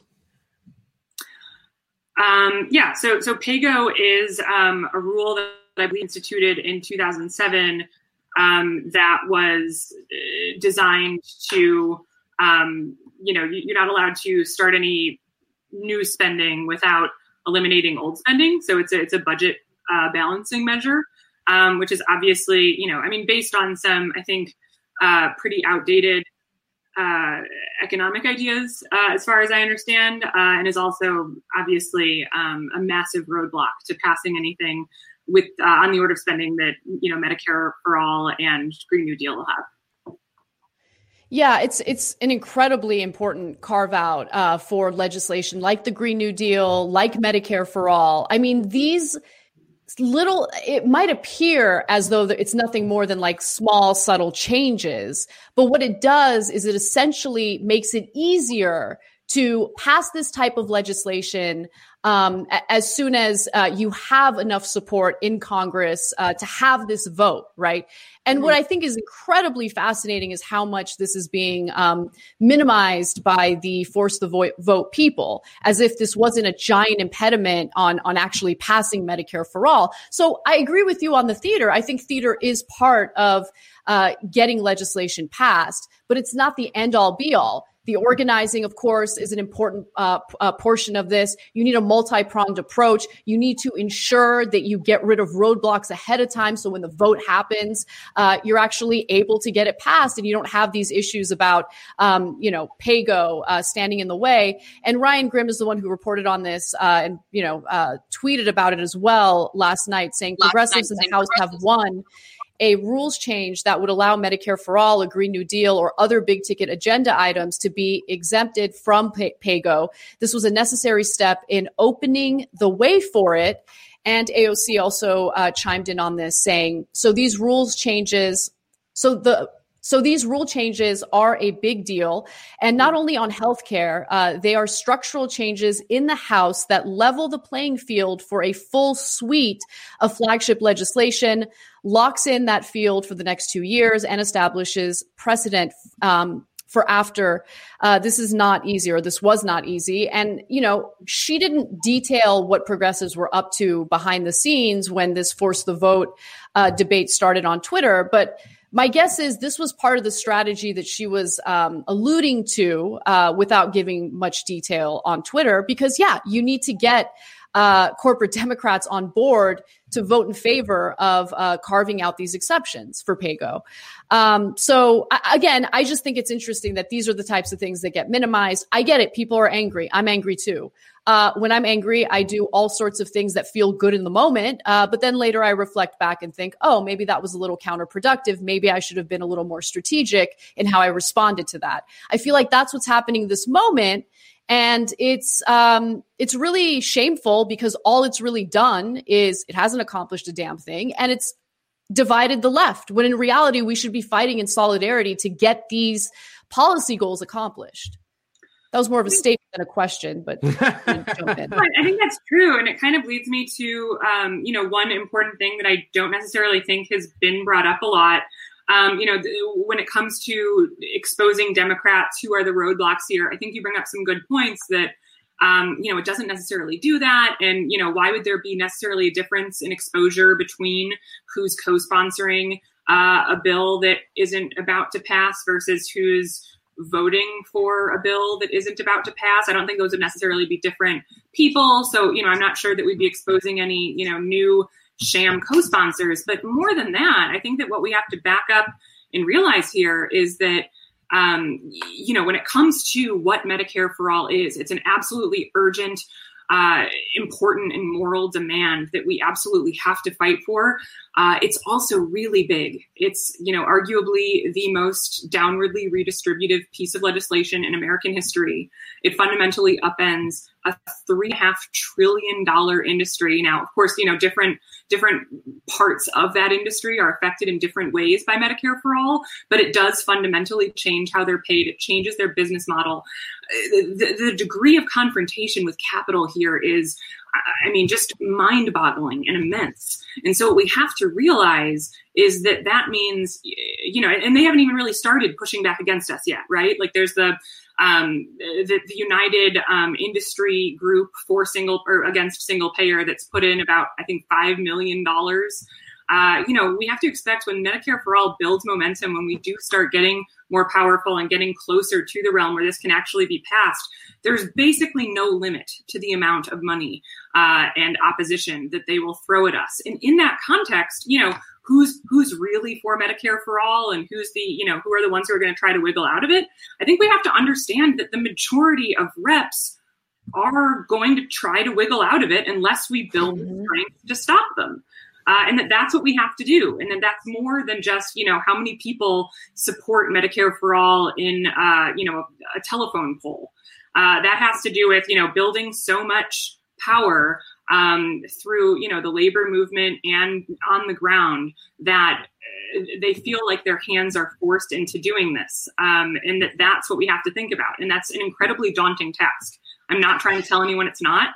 And there is no, quick, fun trick. There's no hack to get us there sooner. And I think that that's a lot of the promise that people saw in Force the Vote. And we have to think more broadly, and whether or not it happens. And there were people who were, pushing it on, or who were making points on both sides for great reasons. We should all be on the same side, and we should all be, thinking broadly about how to build that pressure to, keep all of the Democrats who have co-sponsored this bill and, others that will be elected in the future, that the only way we have to force them to support this is to, make a show of people power on an order that is just not comparable to what we have right now. This whole thing has had me kind of in a state of slight despair, because I think it strikes me as the culmination of a process that has been brewing since the defeat of the Bernie campaign, in that the Bernie campaign for president was a sort of organizing unit for the left in America. It was kind of, in a way, it was kind of like a slight version of the hack that you're talking about. I mean, there is no left power anywhere in the world, anywhere in history without labor power. And the United States right now has the lowest labor power it's had in 100 years or in 70 years. And without that kind of organizing unit, which was the Bernie presidential campaign, we're revealed to not have any actual power. And what we're seeing is a sort of, it's kind of like a temper tantrum, or like a, just kind of a void in which this kind of thing just kind of emerges and sort of takes over the conversation and basically pits everyone against each other, and it becomes incredibly destructive. So I guess my question is, what do we do to create either a new organizing principle, kind of like the Bernie campaign, but also just more long-term build that kind of power that we need to do? I mean, it's just that's what this is kind of, I think, manifesting, is this sort of the sort of void that we're in right now, this kind of interregnum that we're in. And I don't know what comes next or what we should do next. Yeah, I mean, I think you're on the right. When you say the Bernie campaign was sort of this cool trick, this hack, this shortcut, I think that's true. But the key was, I think that at least my understanding of the Bernie campaign and why I was so passionate about it, why I, canvassed for him so many times in New Hampshire and Massachusetts, is because I thought that the promise of the Bernie campaign and his candidacy was that his prominence and his, presidency was potentially a hack to grow a movement. That's not typically how we think of movements, grown top down. But that he was kind of providing this organizing principle. And that's what got me excited. What he wasn't in himself was, a shortcut to getting the big things. People are right when they said, okay, but how is he going to pass it? He doesn't have the votes in Senate, and he didn't. How he was going to pass it was that he would accelerate a movement in whatever term. I can't say what the timeline would have been, given the fact that he didn't win and, it hasn't happened. But that he would be able to facilitate the building of a movement, which are the engines of history. We know that massive change on the order that Medicare for All would be requires a disruptive, large grassroots movement with people on the ground. And then I think that he was a way of getting there. And so I think that our marching orders are the same. The fact that Bernie hasn't won is, really it's demoralizing in a lot of ways. And I think that there has been, some confusion. I think that there's been a sort of power vacuum and that there's not necessarily someone leading the movement in a way that he kind of came to.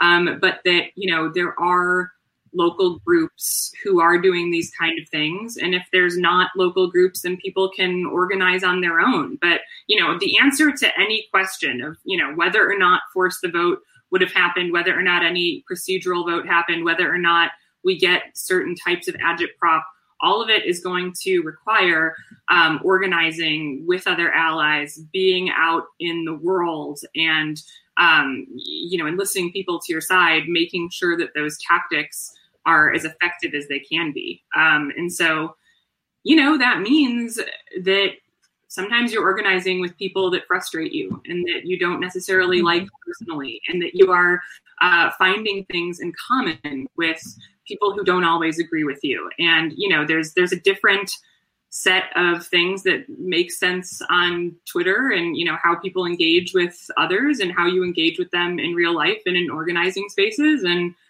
I think that we have to start thinking about the latter. Yeah, no, I think that you make such a great point, which brings us to the second half of this discussion that I think is worth having. Previously, I wanted to just discuss the strategy, the upsides, the downsides, without involving a discussion about Jimmy Dore. But that's impossible at this point. And what we keep hearing from his supporters, or more importantly, his apologists, is that, no, it doesn't matter. Jimmy doesn't matter. If you don't like him, it doesn't matter. Just focus on force the vote. What do you think about the strategy? Okay, I addressed the strategy. We've talked about it ad nauseum. We've gone over it. But it is important to also discuss who they've decided to put front and center on this effort, because it is important to at least be able to be welcoming to people who want to join this effort, right? You want to be appealing to people who want to get engaged in this organizing. And I would argue that someone who, again, they have decided to put front and center, whether it's in the town hall, the discussions, the debates, Twitter, all over the place. You can't have a discussion about this without coming across Jimmy Dore's stuff, basically. And it's an issue, especially when his form of communicating looks something like this. Everybody sees through you. What has she ever fucking done? Because you're corrupted and co-opted. You gaslighting, bullshitting actress. You fucking phony. You don't lift a fucking finger. What AOC is doing right now is evil. She's trying to keep you from Medicare for All. We're gonna fucking haunt you. I'm the problem? Fuck you. Alexandria has been a political phenomenon. It is hard to believe that she has been in office for less than 1 year. And yet she has helped transform politics in America. She has been an inspiration to to millions of working people and young people throughout this country. What a fucking cuck. He is worthless. And AOC sounds like Neera Tanden. Every bullshit fucking reason not to have Medicare for all. Yeah, sorry. I think most people who genuinely believe in progressive politics will come across content like that and be turned off by it. So if you want to build a broad coalition that actually fights for these progressive policies, maybe putting someone like him front and center ain't the way to do it. And it is interesting that he's focused all of his energy on someone who actually does want to fight for these policies, AOC, while minimizing the destructive nature of people like Donald Trump, who he advocated would actually be better than Hillary Clinton in the 2016 elections, and minimized how destructive it would be for Donald Trump to successfully appoint Supreme Court justices, who, by the way, he managed, of course, to confirm 3 of them who, yes, are conservative, but more importantly, are very friendly to the corporate world and threaten the passage of policies like Medicare for all. So the fact that they've been so in denial and defensive toward anyone making the point that I'm making right now is hilarious, because it shows that there is no real strategy here. There's no real thought about what they're doing and whether or not it's actually counterproductive. At first, the proposal's one thing. Okay, let's have a discussion about it. Let's discuss the merits. But now this has turned into nothing more than a litmus test, purity contest, specifically focused on progressive Democrats, members of the squad, especially AOC. Yeah, I mean, I think that, over the past couple of years on the left, there's been a lot of discussion about civility politics. And I think that there are times when civility is, this obnoxious request made by extremely powerful people to subvert accountability. And tamper demands. And then I think that, in a more organizing context, which you need to, if you're trying to successfully win something like force the vote, or certainly Medicare for all writ large, then, that means building alliances. None of us can do it alone. And so, your spokespeople matter. The way that you engage with people matters. If you have this force the vote idea, and people who have expressed relatively mild skepticism of it have been, attacked and called sellouts. People can say to me personally, or I'm sure you too personally, whatever they want, we can take it. But there are a lot more people who are reading these things, who are understanding these things, people who maybe even do a lot of work or want to do organizing work in real life. Building a movement where there's a place for all of those people, I think takes a different way of relating to people. And, I think I've always been a little skeptical of the force the vote tactic for reasons that I've outlined. But, as I've said before, I think if I felt like this was being approached more seriously as something like, force the vote can be a movement building tool. Here's how we're going to do it. Here's how we're going to really maximize the reach of what happens. And then, when we do expose the Democrats, as is our goal, we're going to, use that to canvas, to have town halls, to really put, then I'd be a lot more open to hearing that. But, in terms of how it's been articulated by, its undeniably largest proponent, it sounds more like the goal here is, let's do force the vote and prove that all these progressive Democrats are fucking scumbags, like they always said they were. I'm right. Donate to my Patreon. That's what this feels like a lot more. And if that's the goal of the movement, if that's the goal of the tactic here, that it's not movement building, it's proving that you were right about AOC. I can't see that as a productive force, even though I think holding politicians accountable should be absolutely central to organizing work. Totally agree.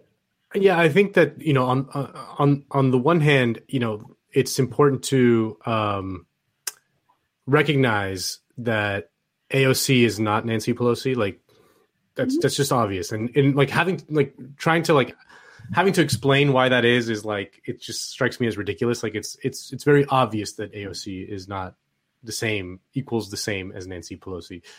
On the other hand, I don't have any need to understand what is in AOC's heart, really. Like it's not about that. Like politicians shouldn't. That's not how they work, and that's not how we should relate to them. The only one who is pure is Bernie, but it's just not how we should relate to them in any way. Like we should just create the conditions in which we force them to do the things we want. I mean, that's just how any reform has ever happened in the past. And it strikes me as, the strategic kind of impetus to make AOC the focus of the obstacle to Medicare for all just strikes me as just completely counterproductive. I mean, I'm not saying this to defend AOC as some that, because I don't know what's really in her heart. It doesn't really matter to me that much. But I can recognize that her political effect, her political trajectory so far, which by the way is very short. Like it's, she's only been in Congress for 2 years. It does feel to me like fundamentally different from Nancy Pelosi's political trajectory, which we know because she's been in politics since the 1980s. And she's been the Democratic House leader since the mid 2000s. So we know her. We already, there's no need to expose her any more than already is kind of obvious to everyone who deals with her. So yeah, I mean, I just think that's kind of one of the problems with the tenor of this whole conversation, where it's about, the focus has been on kind of like exposing AOC as some sort of secret sellout or some sort of Trojan horse.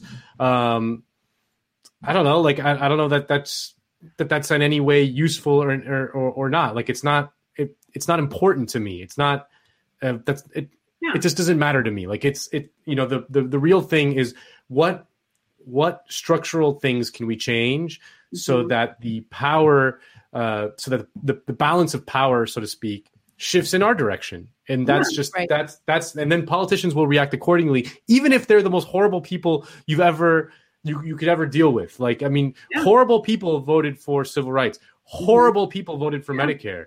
Like awful politicians who are just disgusting human beings voted for those very important reforms. It didn't matter what was in their hearts.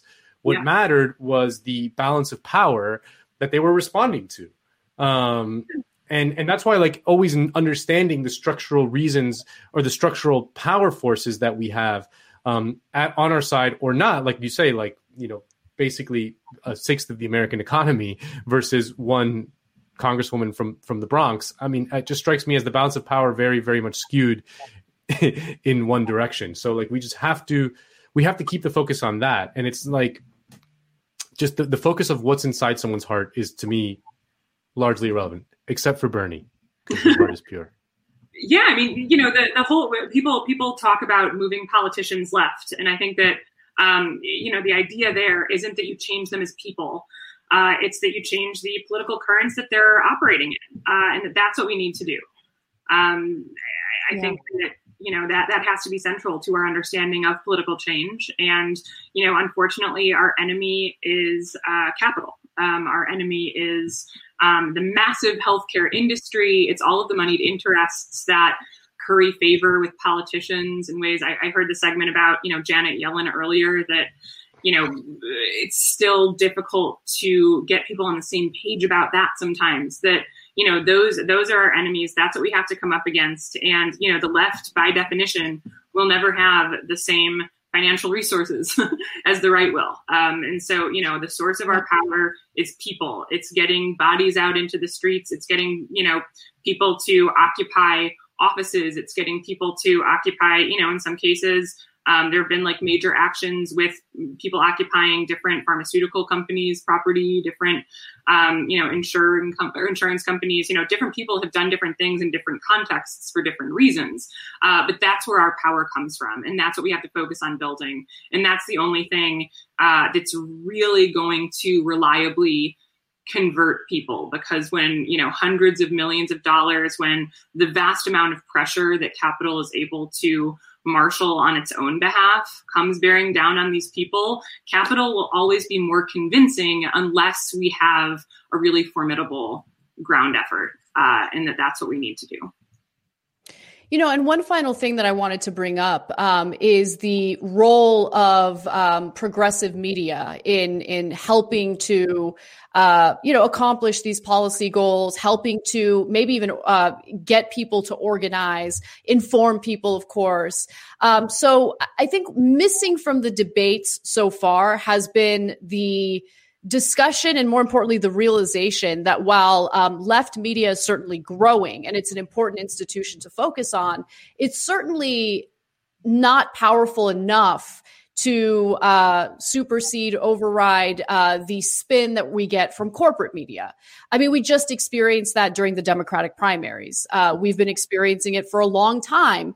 And so what I thought was really fascinating about some of the discussion that took place during the Force the Vote town hall was how often left media and, more importantly, organizations like the DSA were being torn apart and, in the case of Jimmy Dore, absolutely smeared.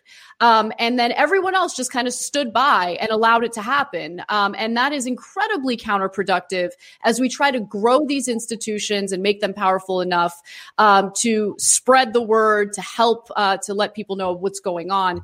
I'm going to give you a quick snippet of what that looked like during the Force the Vote town hall. And then I'll share a few more thoughts. Let's take a look. So why is it that people who are considered progressive leaders mischaracterize this, which is another form of lying, and then when pointed out that that's incorrect, they never correct it? Well, why the fuck is that? They just happen to take $20 million from Clinton donors, $4 million from Republicans, and $2 million from their own audience, which they then throw away, and we're supposed to pretend that they're not fucking on the take? Yes, they fucking are, and those are the people who are kneecapping this moment, and that's why this is a clarifying moment. All right. So I specifically chose that clip because he's talking about TYT. I work at TYT. And I find it fascinating that people like Katie Halper signed on to that, nodding her head, agreeing. She never has any problems appearing on TYT, never had any issues with so-called corporate influence in our programming. I'm the EP of the main show. We attack Nancy Pelosi on a regular basis. No one speaks to me about what I get to put in the show. No one tells me what I can and can't talk about. TYT is a company with dozens of employees. We're not a small group of YouTubers who have no overhead and can just operate based on Patreon donations. So yeah, TYT took a round of investing. I wish we didn't have to do that, but had we not, TYT wouldn't be around. And the whole point of that company is to build progressive talent, which, by the way, Jimmy Dore got to take advantage of, and amplify voices who want to fight for the same thing, right? Brianna Joy-Gray sitting there listening to that smear and accepting it. Fascinating, because when she was national press secretary for Bernie Sanders, she hit me up asking if I'd be willing to go on CNN to talk about my support for Bernie Sanders for free, by the way. It didn't get paid for that. So if I'm such a corporate shill, why did she ask me to defend Bernie Sanders in these segments for CNN? Did she not think I was a corporate shill back then, but now all of a sudden miraculously thinks I am? One other thing is we took that round of investing in 2016. Jimmy Dore left TYT in 2019. Does that mean that he's now been compromised in some way because of that money that helped to fund our engineers, our app, our website, the various shows that we have on that network, the dozens of graphics people and editors that we have on board? I mean, please. So that kind of smear is beyond counterproductive, because aside from being insulting toward TYT, you saw the same kind of accusation against anyone who just had legitimate questions about this method and this strategy. So all this is done is disempower progressive news outlets that have been working hard to get the word out about these policy proposals. It has fractured the left between those who allegedly care about Medicare for all more than others, which of course is not even remotely true. So what's really going on here? What are they trying to do? All they've done so far is divide the effort to get these policies accomplished. Going after the DSA is one of the more interesting outcomes of all of this, in my opinion.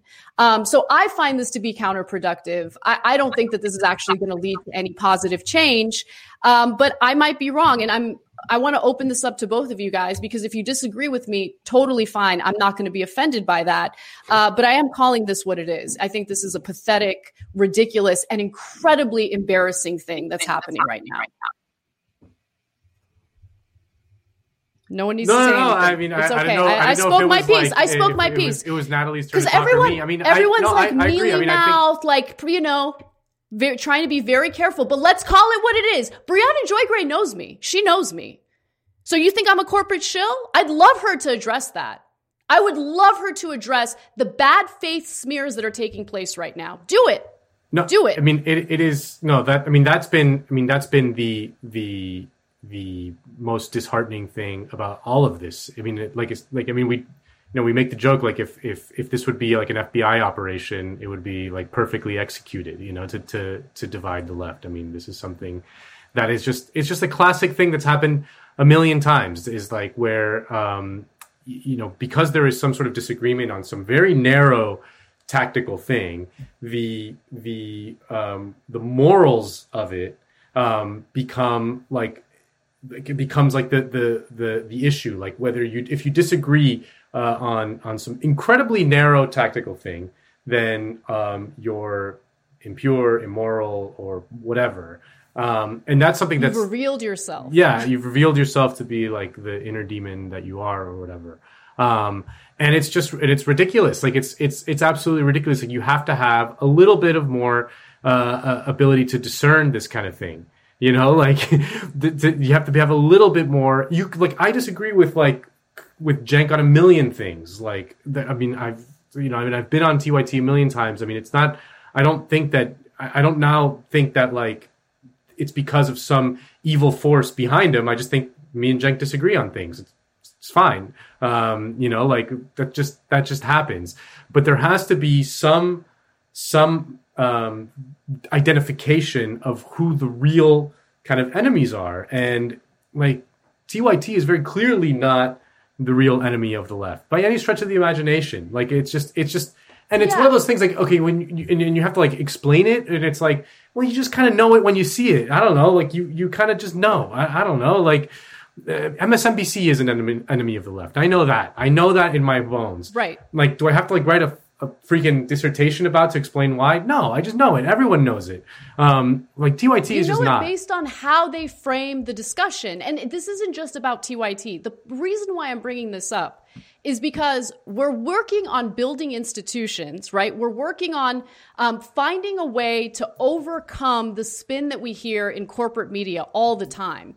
And they help to destroy our efforts. And what we're seeing right now are these bad faith attacks, not just on TYT. We're part of it, right? We're definitely being targeted, but also against Sam Seder, against other wonderful folks out there who we might disagree with time to time on various strategies. But again, we're in it together trying to accomplish the same things. So I'm very curious, what are we accomplishing here right now when we're tearing our allies apart like this?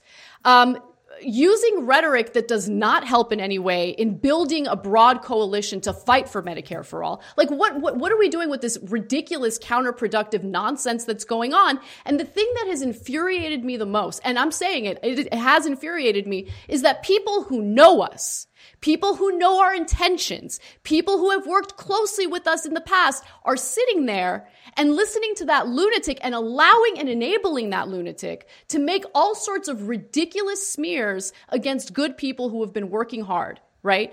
I have a huge problem with that. And they keep talking about it as if like, oh, Jimmy Dore's mean, so I don't want Medicare for all. No. I can be mean too. This isn't about Jimmy Dore being mean, okay? He could be as mean as he wants to me. What this is about, though, is the people surrounding him enabling him when he puts out ridiculous conspiracy theories, like calling me someone who's being funded by NATO because I interviewed Madeleine Albright once. So direct question to both Katie Halper and Brianna Joy Gray. Do you guys think that I'm paid by NATO? And if you don't, why don't you say something? Do you think that Sam Seder is just a corporate shill? And if you don't think he is, then why don't you say so? I just think that this effort has been so destructive, so toxic, and so disgusting. And don't tell me not to focus on Jimmy Dore when they've decided to put Jimmy Dore front and center in this entire thing. Yeah. No, yeah. I mean, I hope that the people that this has galvanized so much do continue to organize. I mean, I've said that so many times. Like, you know, as disappointing and frightening and bizarre as I think that the response has been from a lot of his superfans and from, you know, him in particular and some of his allies, I do think, you know, there are so many people who are, you know, into this in good faith, who, you know, really are. And obviously, like, there are incredibly morally justifiable reasons to be as angry at the state of healthcare system and about, you know, the political obstacles that we have. And so, you know, I hope that the people who are relatively new to politics, who got into it through his show, are able to, you know, find sustainable base building avenues. You know, I find it dismaying that his rhetoric and strategy is so antithetical to that and what that might look like. Yeah, I mean, it's dismaying. I don't know how else to put it. Yeah. No, I mean, this whole episode has been, you know, just, I mean, ludicrous on so many levels. And, you know, it's again, I try to always like step back and think of like the sort of what's going on underneath all of this. And it's just, that's where I sort of fall into a kind of pit of despair, because it just really shows that the state of the left in America is just in an incredibly poor place. I mean, it was, like I said, it was kind of papered over by the Bernie campaign. A lot of those issues were kind of put on the back burner, and it was just held together. This kind of very dysfunctional coalition was held together by the Bernie campaign, but this has just like unleashed all of it. And like, yeah, I mean, like what Jimmy Dore is doing is absolutely like awful. Like it's awful. Like and like it's just I can't think of anything like more destructive right now to building a left that is, you know, solidaristic, that, you know, kind of can work together, can coordinate to actually get meaningful gains in places than having someone like him do what he's doing right now. I mean, it's just anyone who thinks that this is not like a just absolutely destructive force. I really don't understand it. I can't understand how, like, I understand, like, if you're just like some person kind of scrolling through YouTube and you come across, like, I understand like you becoming a fan, but like, I just don't understand how it can happen that people who are like pundits who are, you know, are counting any of this. Like, it's just, it's very obvious what's going on to me. Like, like I said, if this were, I don't think it's an FBI operation. I don't believe that Jimmy Dore is an FBI agent, but if it were, it'd be executed to perfection. You know, like to just throw like a giant hand grenade in the middle of a very weak left in this country, and that's just that's what's happening right now, and it's absolutely dismaying. You know. Well, Natalie, thank you for the work that you do and for bringing some sanity and clarity into this discussion. Really enjoyed the discussion that you had with Ben Burgis on his show recently. Everyone check that out. Give Them an Argument is the name of his show. And I know we went a little long today, so I appreciate your patience and taking the time to speak with us today. Okay, well, thank you guys so much for having me. And, you know, let's hope for clearer skies soon. Definitely. All right. Thanks, Natalie. So we have gone long, but Cale, do you want to maybe, if we have it, no pressure if we don't, any comment or super chat question you want to bring up?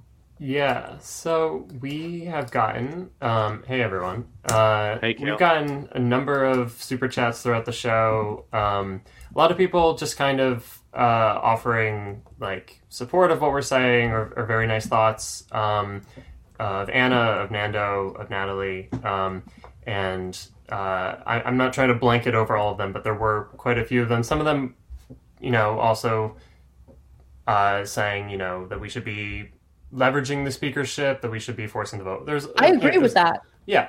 Right. I agree with that. But I also think, leveraging for which concessions, like what can we actually accomplish rather than just like a theatrical moment that will get ignored by the media.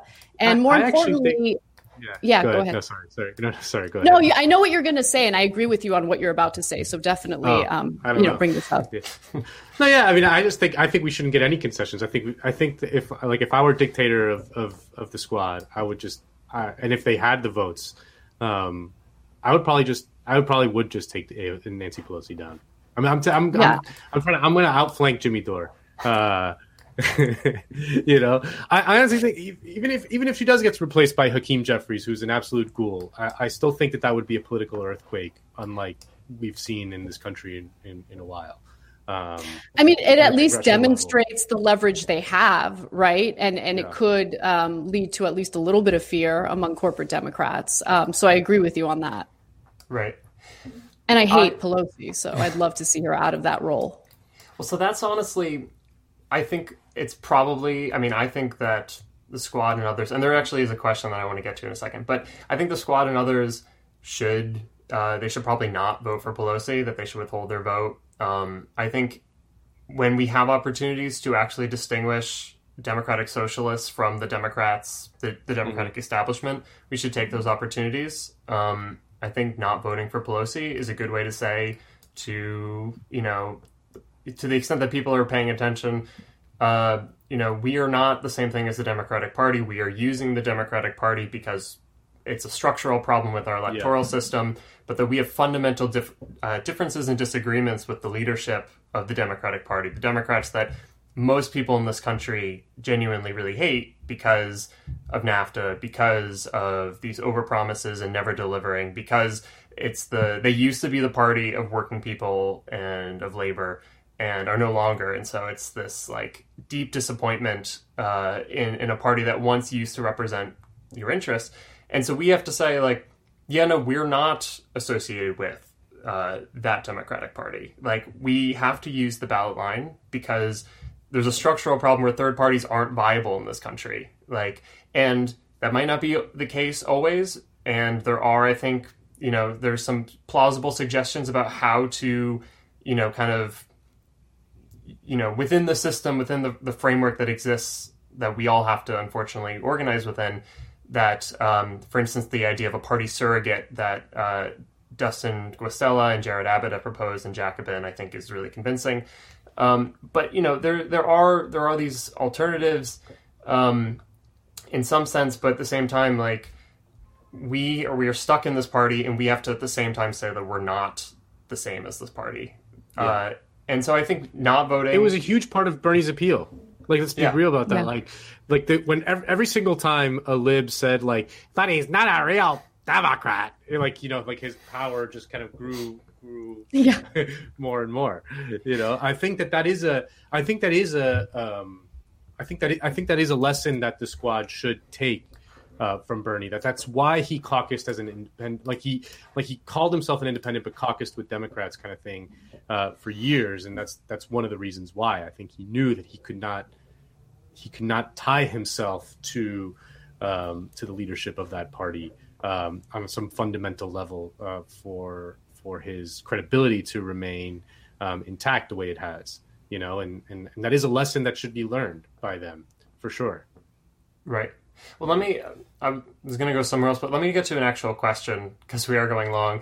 That one of our viewers had asked us, there's a lot of common ground between the Jimmies and the Cornel West of the world, people who support force the vote, and Anna and AOC, those who are against Force the Vote. How do we convince people to get past hostile arguments over Force the Vote? Take Jimmy out of the conversation, maybe, because I have no problem talking about strategy, debating strategy. That was never the issue. But I do have a problem with, as soon as you ask a question or maybe have a slight disagreement, if one side automatically jumps to you're revealing yourself, you're not, real about your progressivism, you're a corporate shill, you're paid by NATO. Like all of that stuff is destructive. And so it completely throws out anything that we might allegedly agree on policy-wise. And I only say allegedly because I don't know what motivates Jimmy Dore.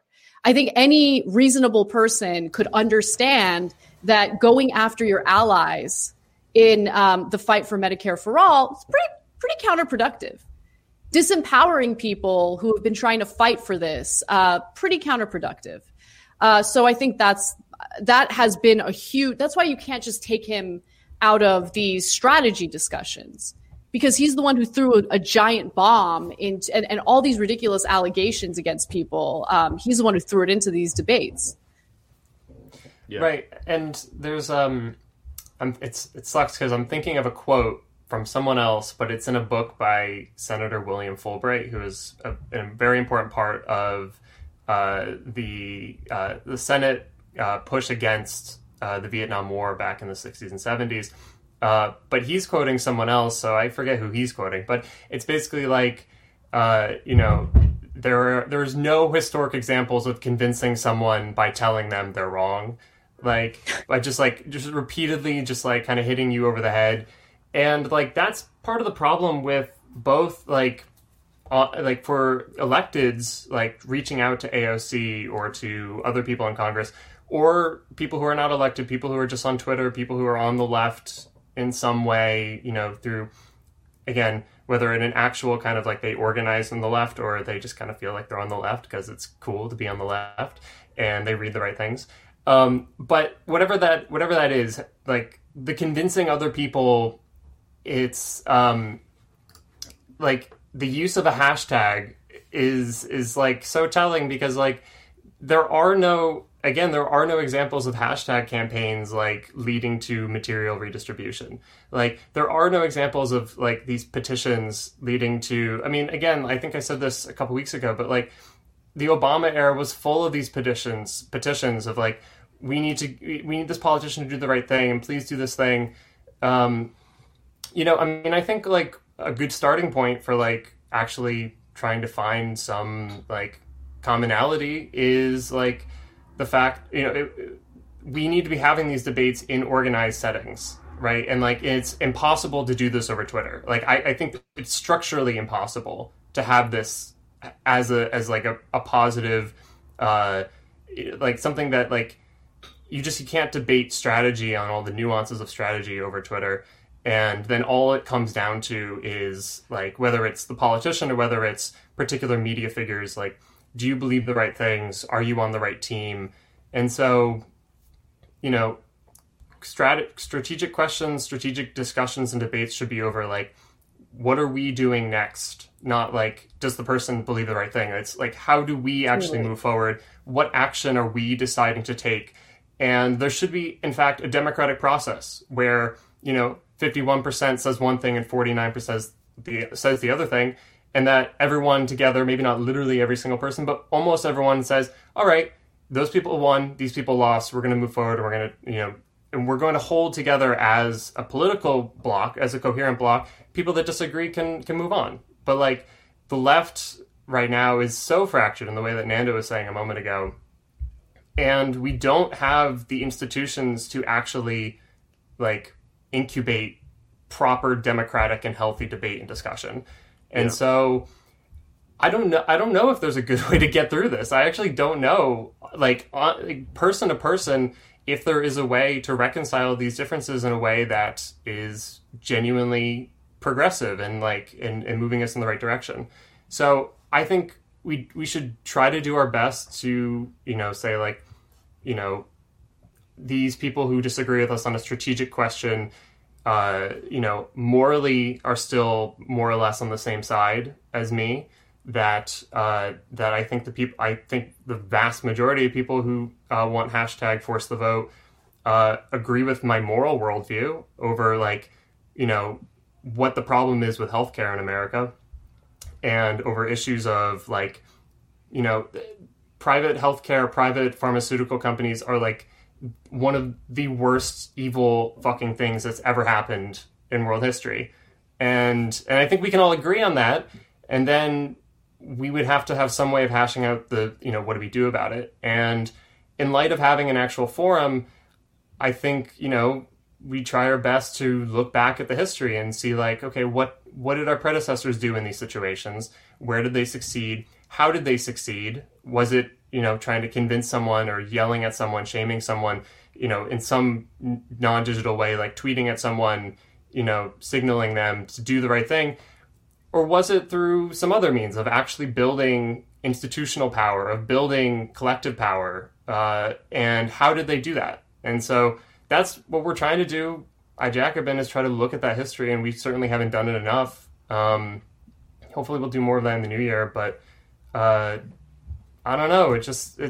Sorry guys, it sucks to be on the left. We lose most of the time. And we have to start from a really bad, we have to start at the place of losing and try to figure out how to build out of it. Yeah. Yeah. No, I mean, it's, again, I don't know. It's just, I mean, when you look at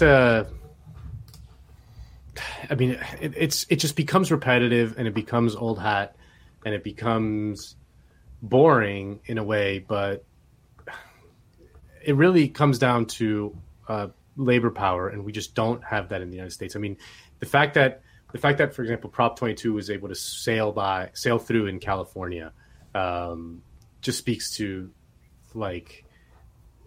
just how atomized and divided any sort of left power is. And then you look at, for example, the coup in Bolivia and how the Bolivian people were able to stand together and fight for democracy through very strong, powerful labor unions, and it shows you right there where the difference is, and it's obviously the U.S. ruling class has been fighting a class war against labor for decades, that it has been winning by mercy rule, 10-0, and rebuilding that is the only way forward, and the only way forward to do that is through a process of building solidarity, of building a commitment to standing together in a way that recognizes differences, recognizes that there's going to be disagreements, recognizes that there's going to be bad people, quote unquote, in your coalition. People that you don't necessarily want to be friends with. You don't necessarily want to, that don't necessarily have the purest heart you've ever seen.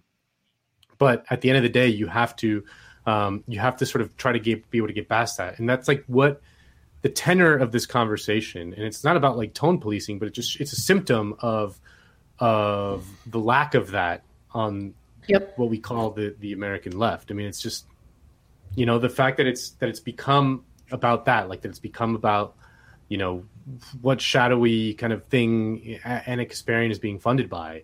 Come on, it's just, this is it's dumb. It's all so incredibly dumb. We need to build broad coalitions. Oftentimes Michael Brooks would talk about this in the context of the left being a little more tolerant of maybe people who don't use the rhetoric that we like, right? Maybe people like Joe Rogan, who said that he was supportive of Medicare for all and would like to vote for Bernie Sanders. The negative reaction toward that, of course, from corporate Democrats, but even people who are, great on the left, people on the left, like they signed on to that. And that was frustrating because at the end of the day, what really matters is not like what someone's characteristic flaws are, but more importantly, whether or not they're in it for the same fight, for the same policies. And now I think, unfortunately, we have to have that same discussion, regarding people who have now been smeared unfairly as individuals who don't actually want Medicare for all because they disagree with this one procedural tactic. We're going to have disagreements, guys. And that doesn't automatically mean that one group is bad, one group is good. I do think in the case of Jimmy Dore, we should focus a little bit on what his intentions are, especially because during that town hall, he talked about how he personally wants to primary Pocan in Chicago. So is this really about promoting the third party effort that they're doing, or is this really about getting progressives to pressure corporate Democrats to pass Medicare for all? Like, we do need to look into intentions as well. But overall, if we have slight disagreements, if we have a different way of framing arguments, if we have different ways of communicating our arguments, I don't think that's that big of a deal. What we need to do is keep our eye on the ball, and the eye on the ball means pushing for Medicare for all, appealing to people who want to join us in that fight, and not being too judgy about one another. And that is not what the Force the Vote people are doing right now. If anything, they're fracturing the left in ways that are counterproductive, and I've explained that in great detail on the show. But anyway, I think we should probably wrap up. We went super long today, but makes sense since we didn't have a show last week. So I guess we've had all of this pent up and we were ready to go. We got an extra 20 minutes. We got an extra 20 minutes. I want to add one last thing, though. Just one last kind of substantial or substantive, maybe not substantive. Well, I don't know. You be the judge. A substantive point, which is that part of our challenge, too, is that the things that hold the left together right now, for the most part, are moral commitments. And that's not to say that those moral commitments are wrong. Like, they are correct. The left has to have a moral case for why living in a class society where a small number of people are exploiting and oppressing the vast majority of the rest of the population. Like, there is a moral argument that there is a horrifically unequal distribution of both resources and income. Like, and we can say, like, it's deeply unfair, and that's moral, right? But the thing is that, like, if all we have is a moral argument, and all that we have that keeps the left together as a coherent thing, to the extent that it is coherent, if all we have is morals, then it's so easy to get fractured over these kinds of things where, we have slightly different understandings of why someone does what they do, or why, what are our commitments? How do we actually personally relate to or commit ourselves to these things? And historically, the way the left has associated and related to one another is through material relations, by saying we as working people, because we're in the same workplace together with the same boss, have the same class interests against that boss. Or we as working people broadly throughout society, I as a worker in one workplace and you as a worker in another workplace, have a similar material interest in advancing, a political agenda, whether it's in the particular workplaces or in society. I don't know what's going on above me. But that, like, and again, the thing is, like, that exists through unions, that exists through workers' associations and organizations, institutions, and labor parties. And we don't have much of that. And to the extent that we have that, there's very few people who are in unions in this country. There are very few people that have a democratic union. So, like, these are the challenges. I think this is the starting point, is to figure out not only how do we bring more people to our side politically and morally, but how do we actually build a left that is, again, not just morally, but materially linked in its interests. And again, don't have a great answer, because it's really tough, because, like, the left in this country for 40, 50 years has been a moral left. And we need to, this is, again, if we're going anywhere, if any of our greatest aspirations for a better democratic, egalitarian society, it has to start here. It has to start with, like, how do we actually rebuild the strength of the left and of labor, of working people, of ordinary people having power in their lives. Yeah. So yeah, it's a great point. No other way to do it. No other. Read there are Amber no Frost's hashtag activism piece in that came out a few months ago. We actually interviewed her about it. That's also a good refresher. Yeah, definitely. All right, folks. Thank you both. Thank you, Kale. Peace out. Love you. All right, and thank you to everyone. I love Kale. I know. Every Saturday after we wrap the show, I go to Christian and I'm just like, Kale's the best. So, shout out to Kale. We all love him, and shout out to Jacobin for, doing these shows. They have fantastic video content on YouTube. So please subscribe if you haven't already. And please become a subscriber to Jacobin's magazine, which is just incredibly important content. And any final words, Nando, before we go? Well, there's another Jacobin show every week that you guys should check out. Not just weekends. Ariella Thornburg, who was your guest host when you were out with for this show. She's there. Jen Pan, Paul Prescott. Check it out. Very good stuff. They're the smarty pants. We're the fire breathing dragons, and they're the smarty pants. Yes. All right. Well, thank you everyone for watching. We love you guys. We appreciate you, and we'll see you next week with another episode of Weekends. All righty.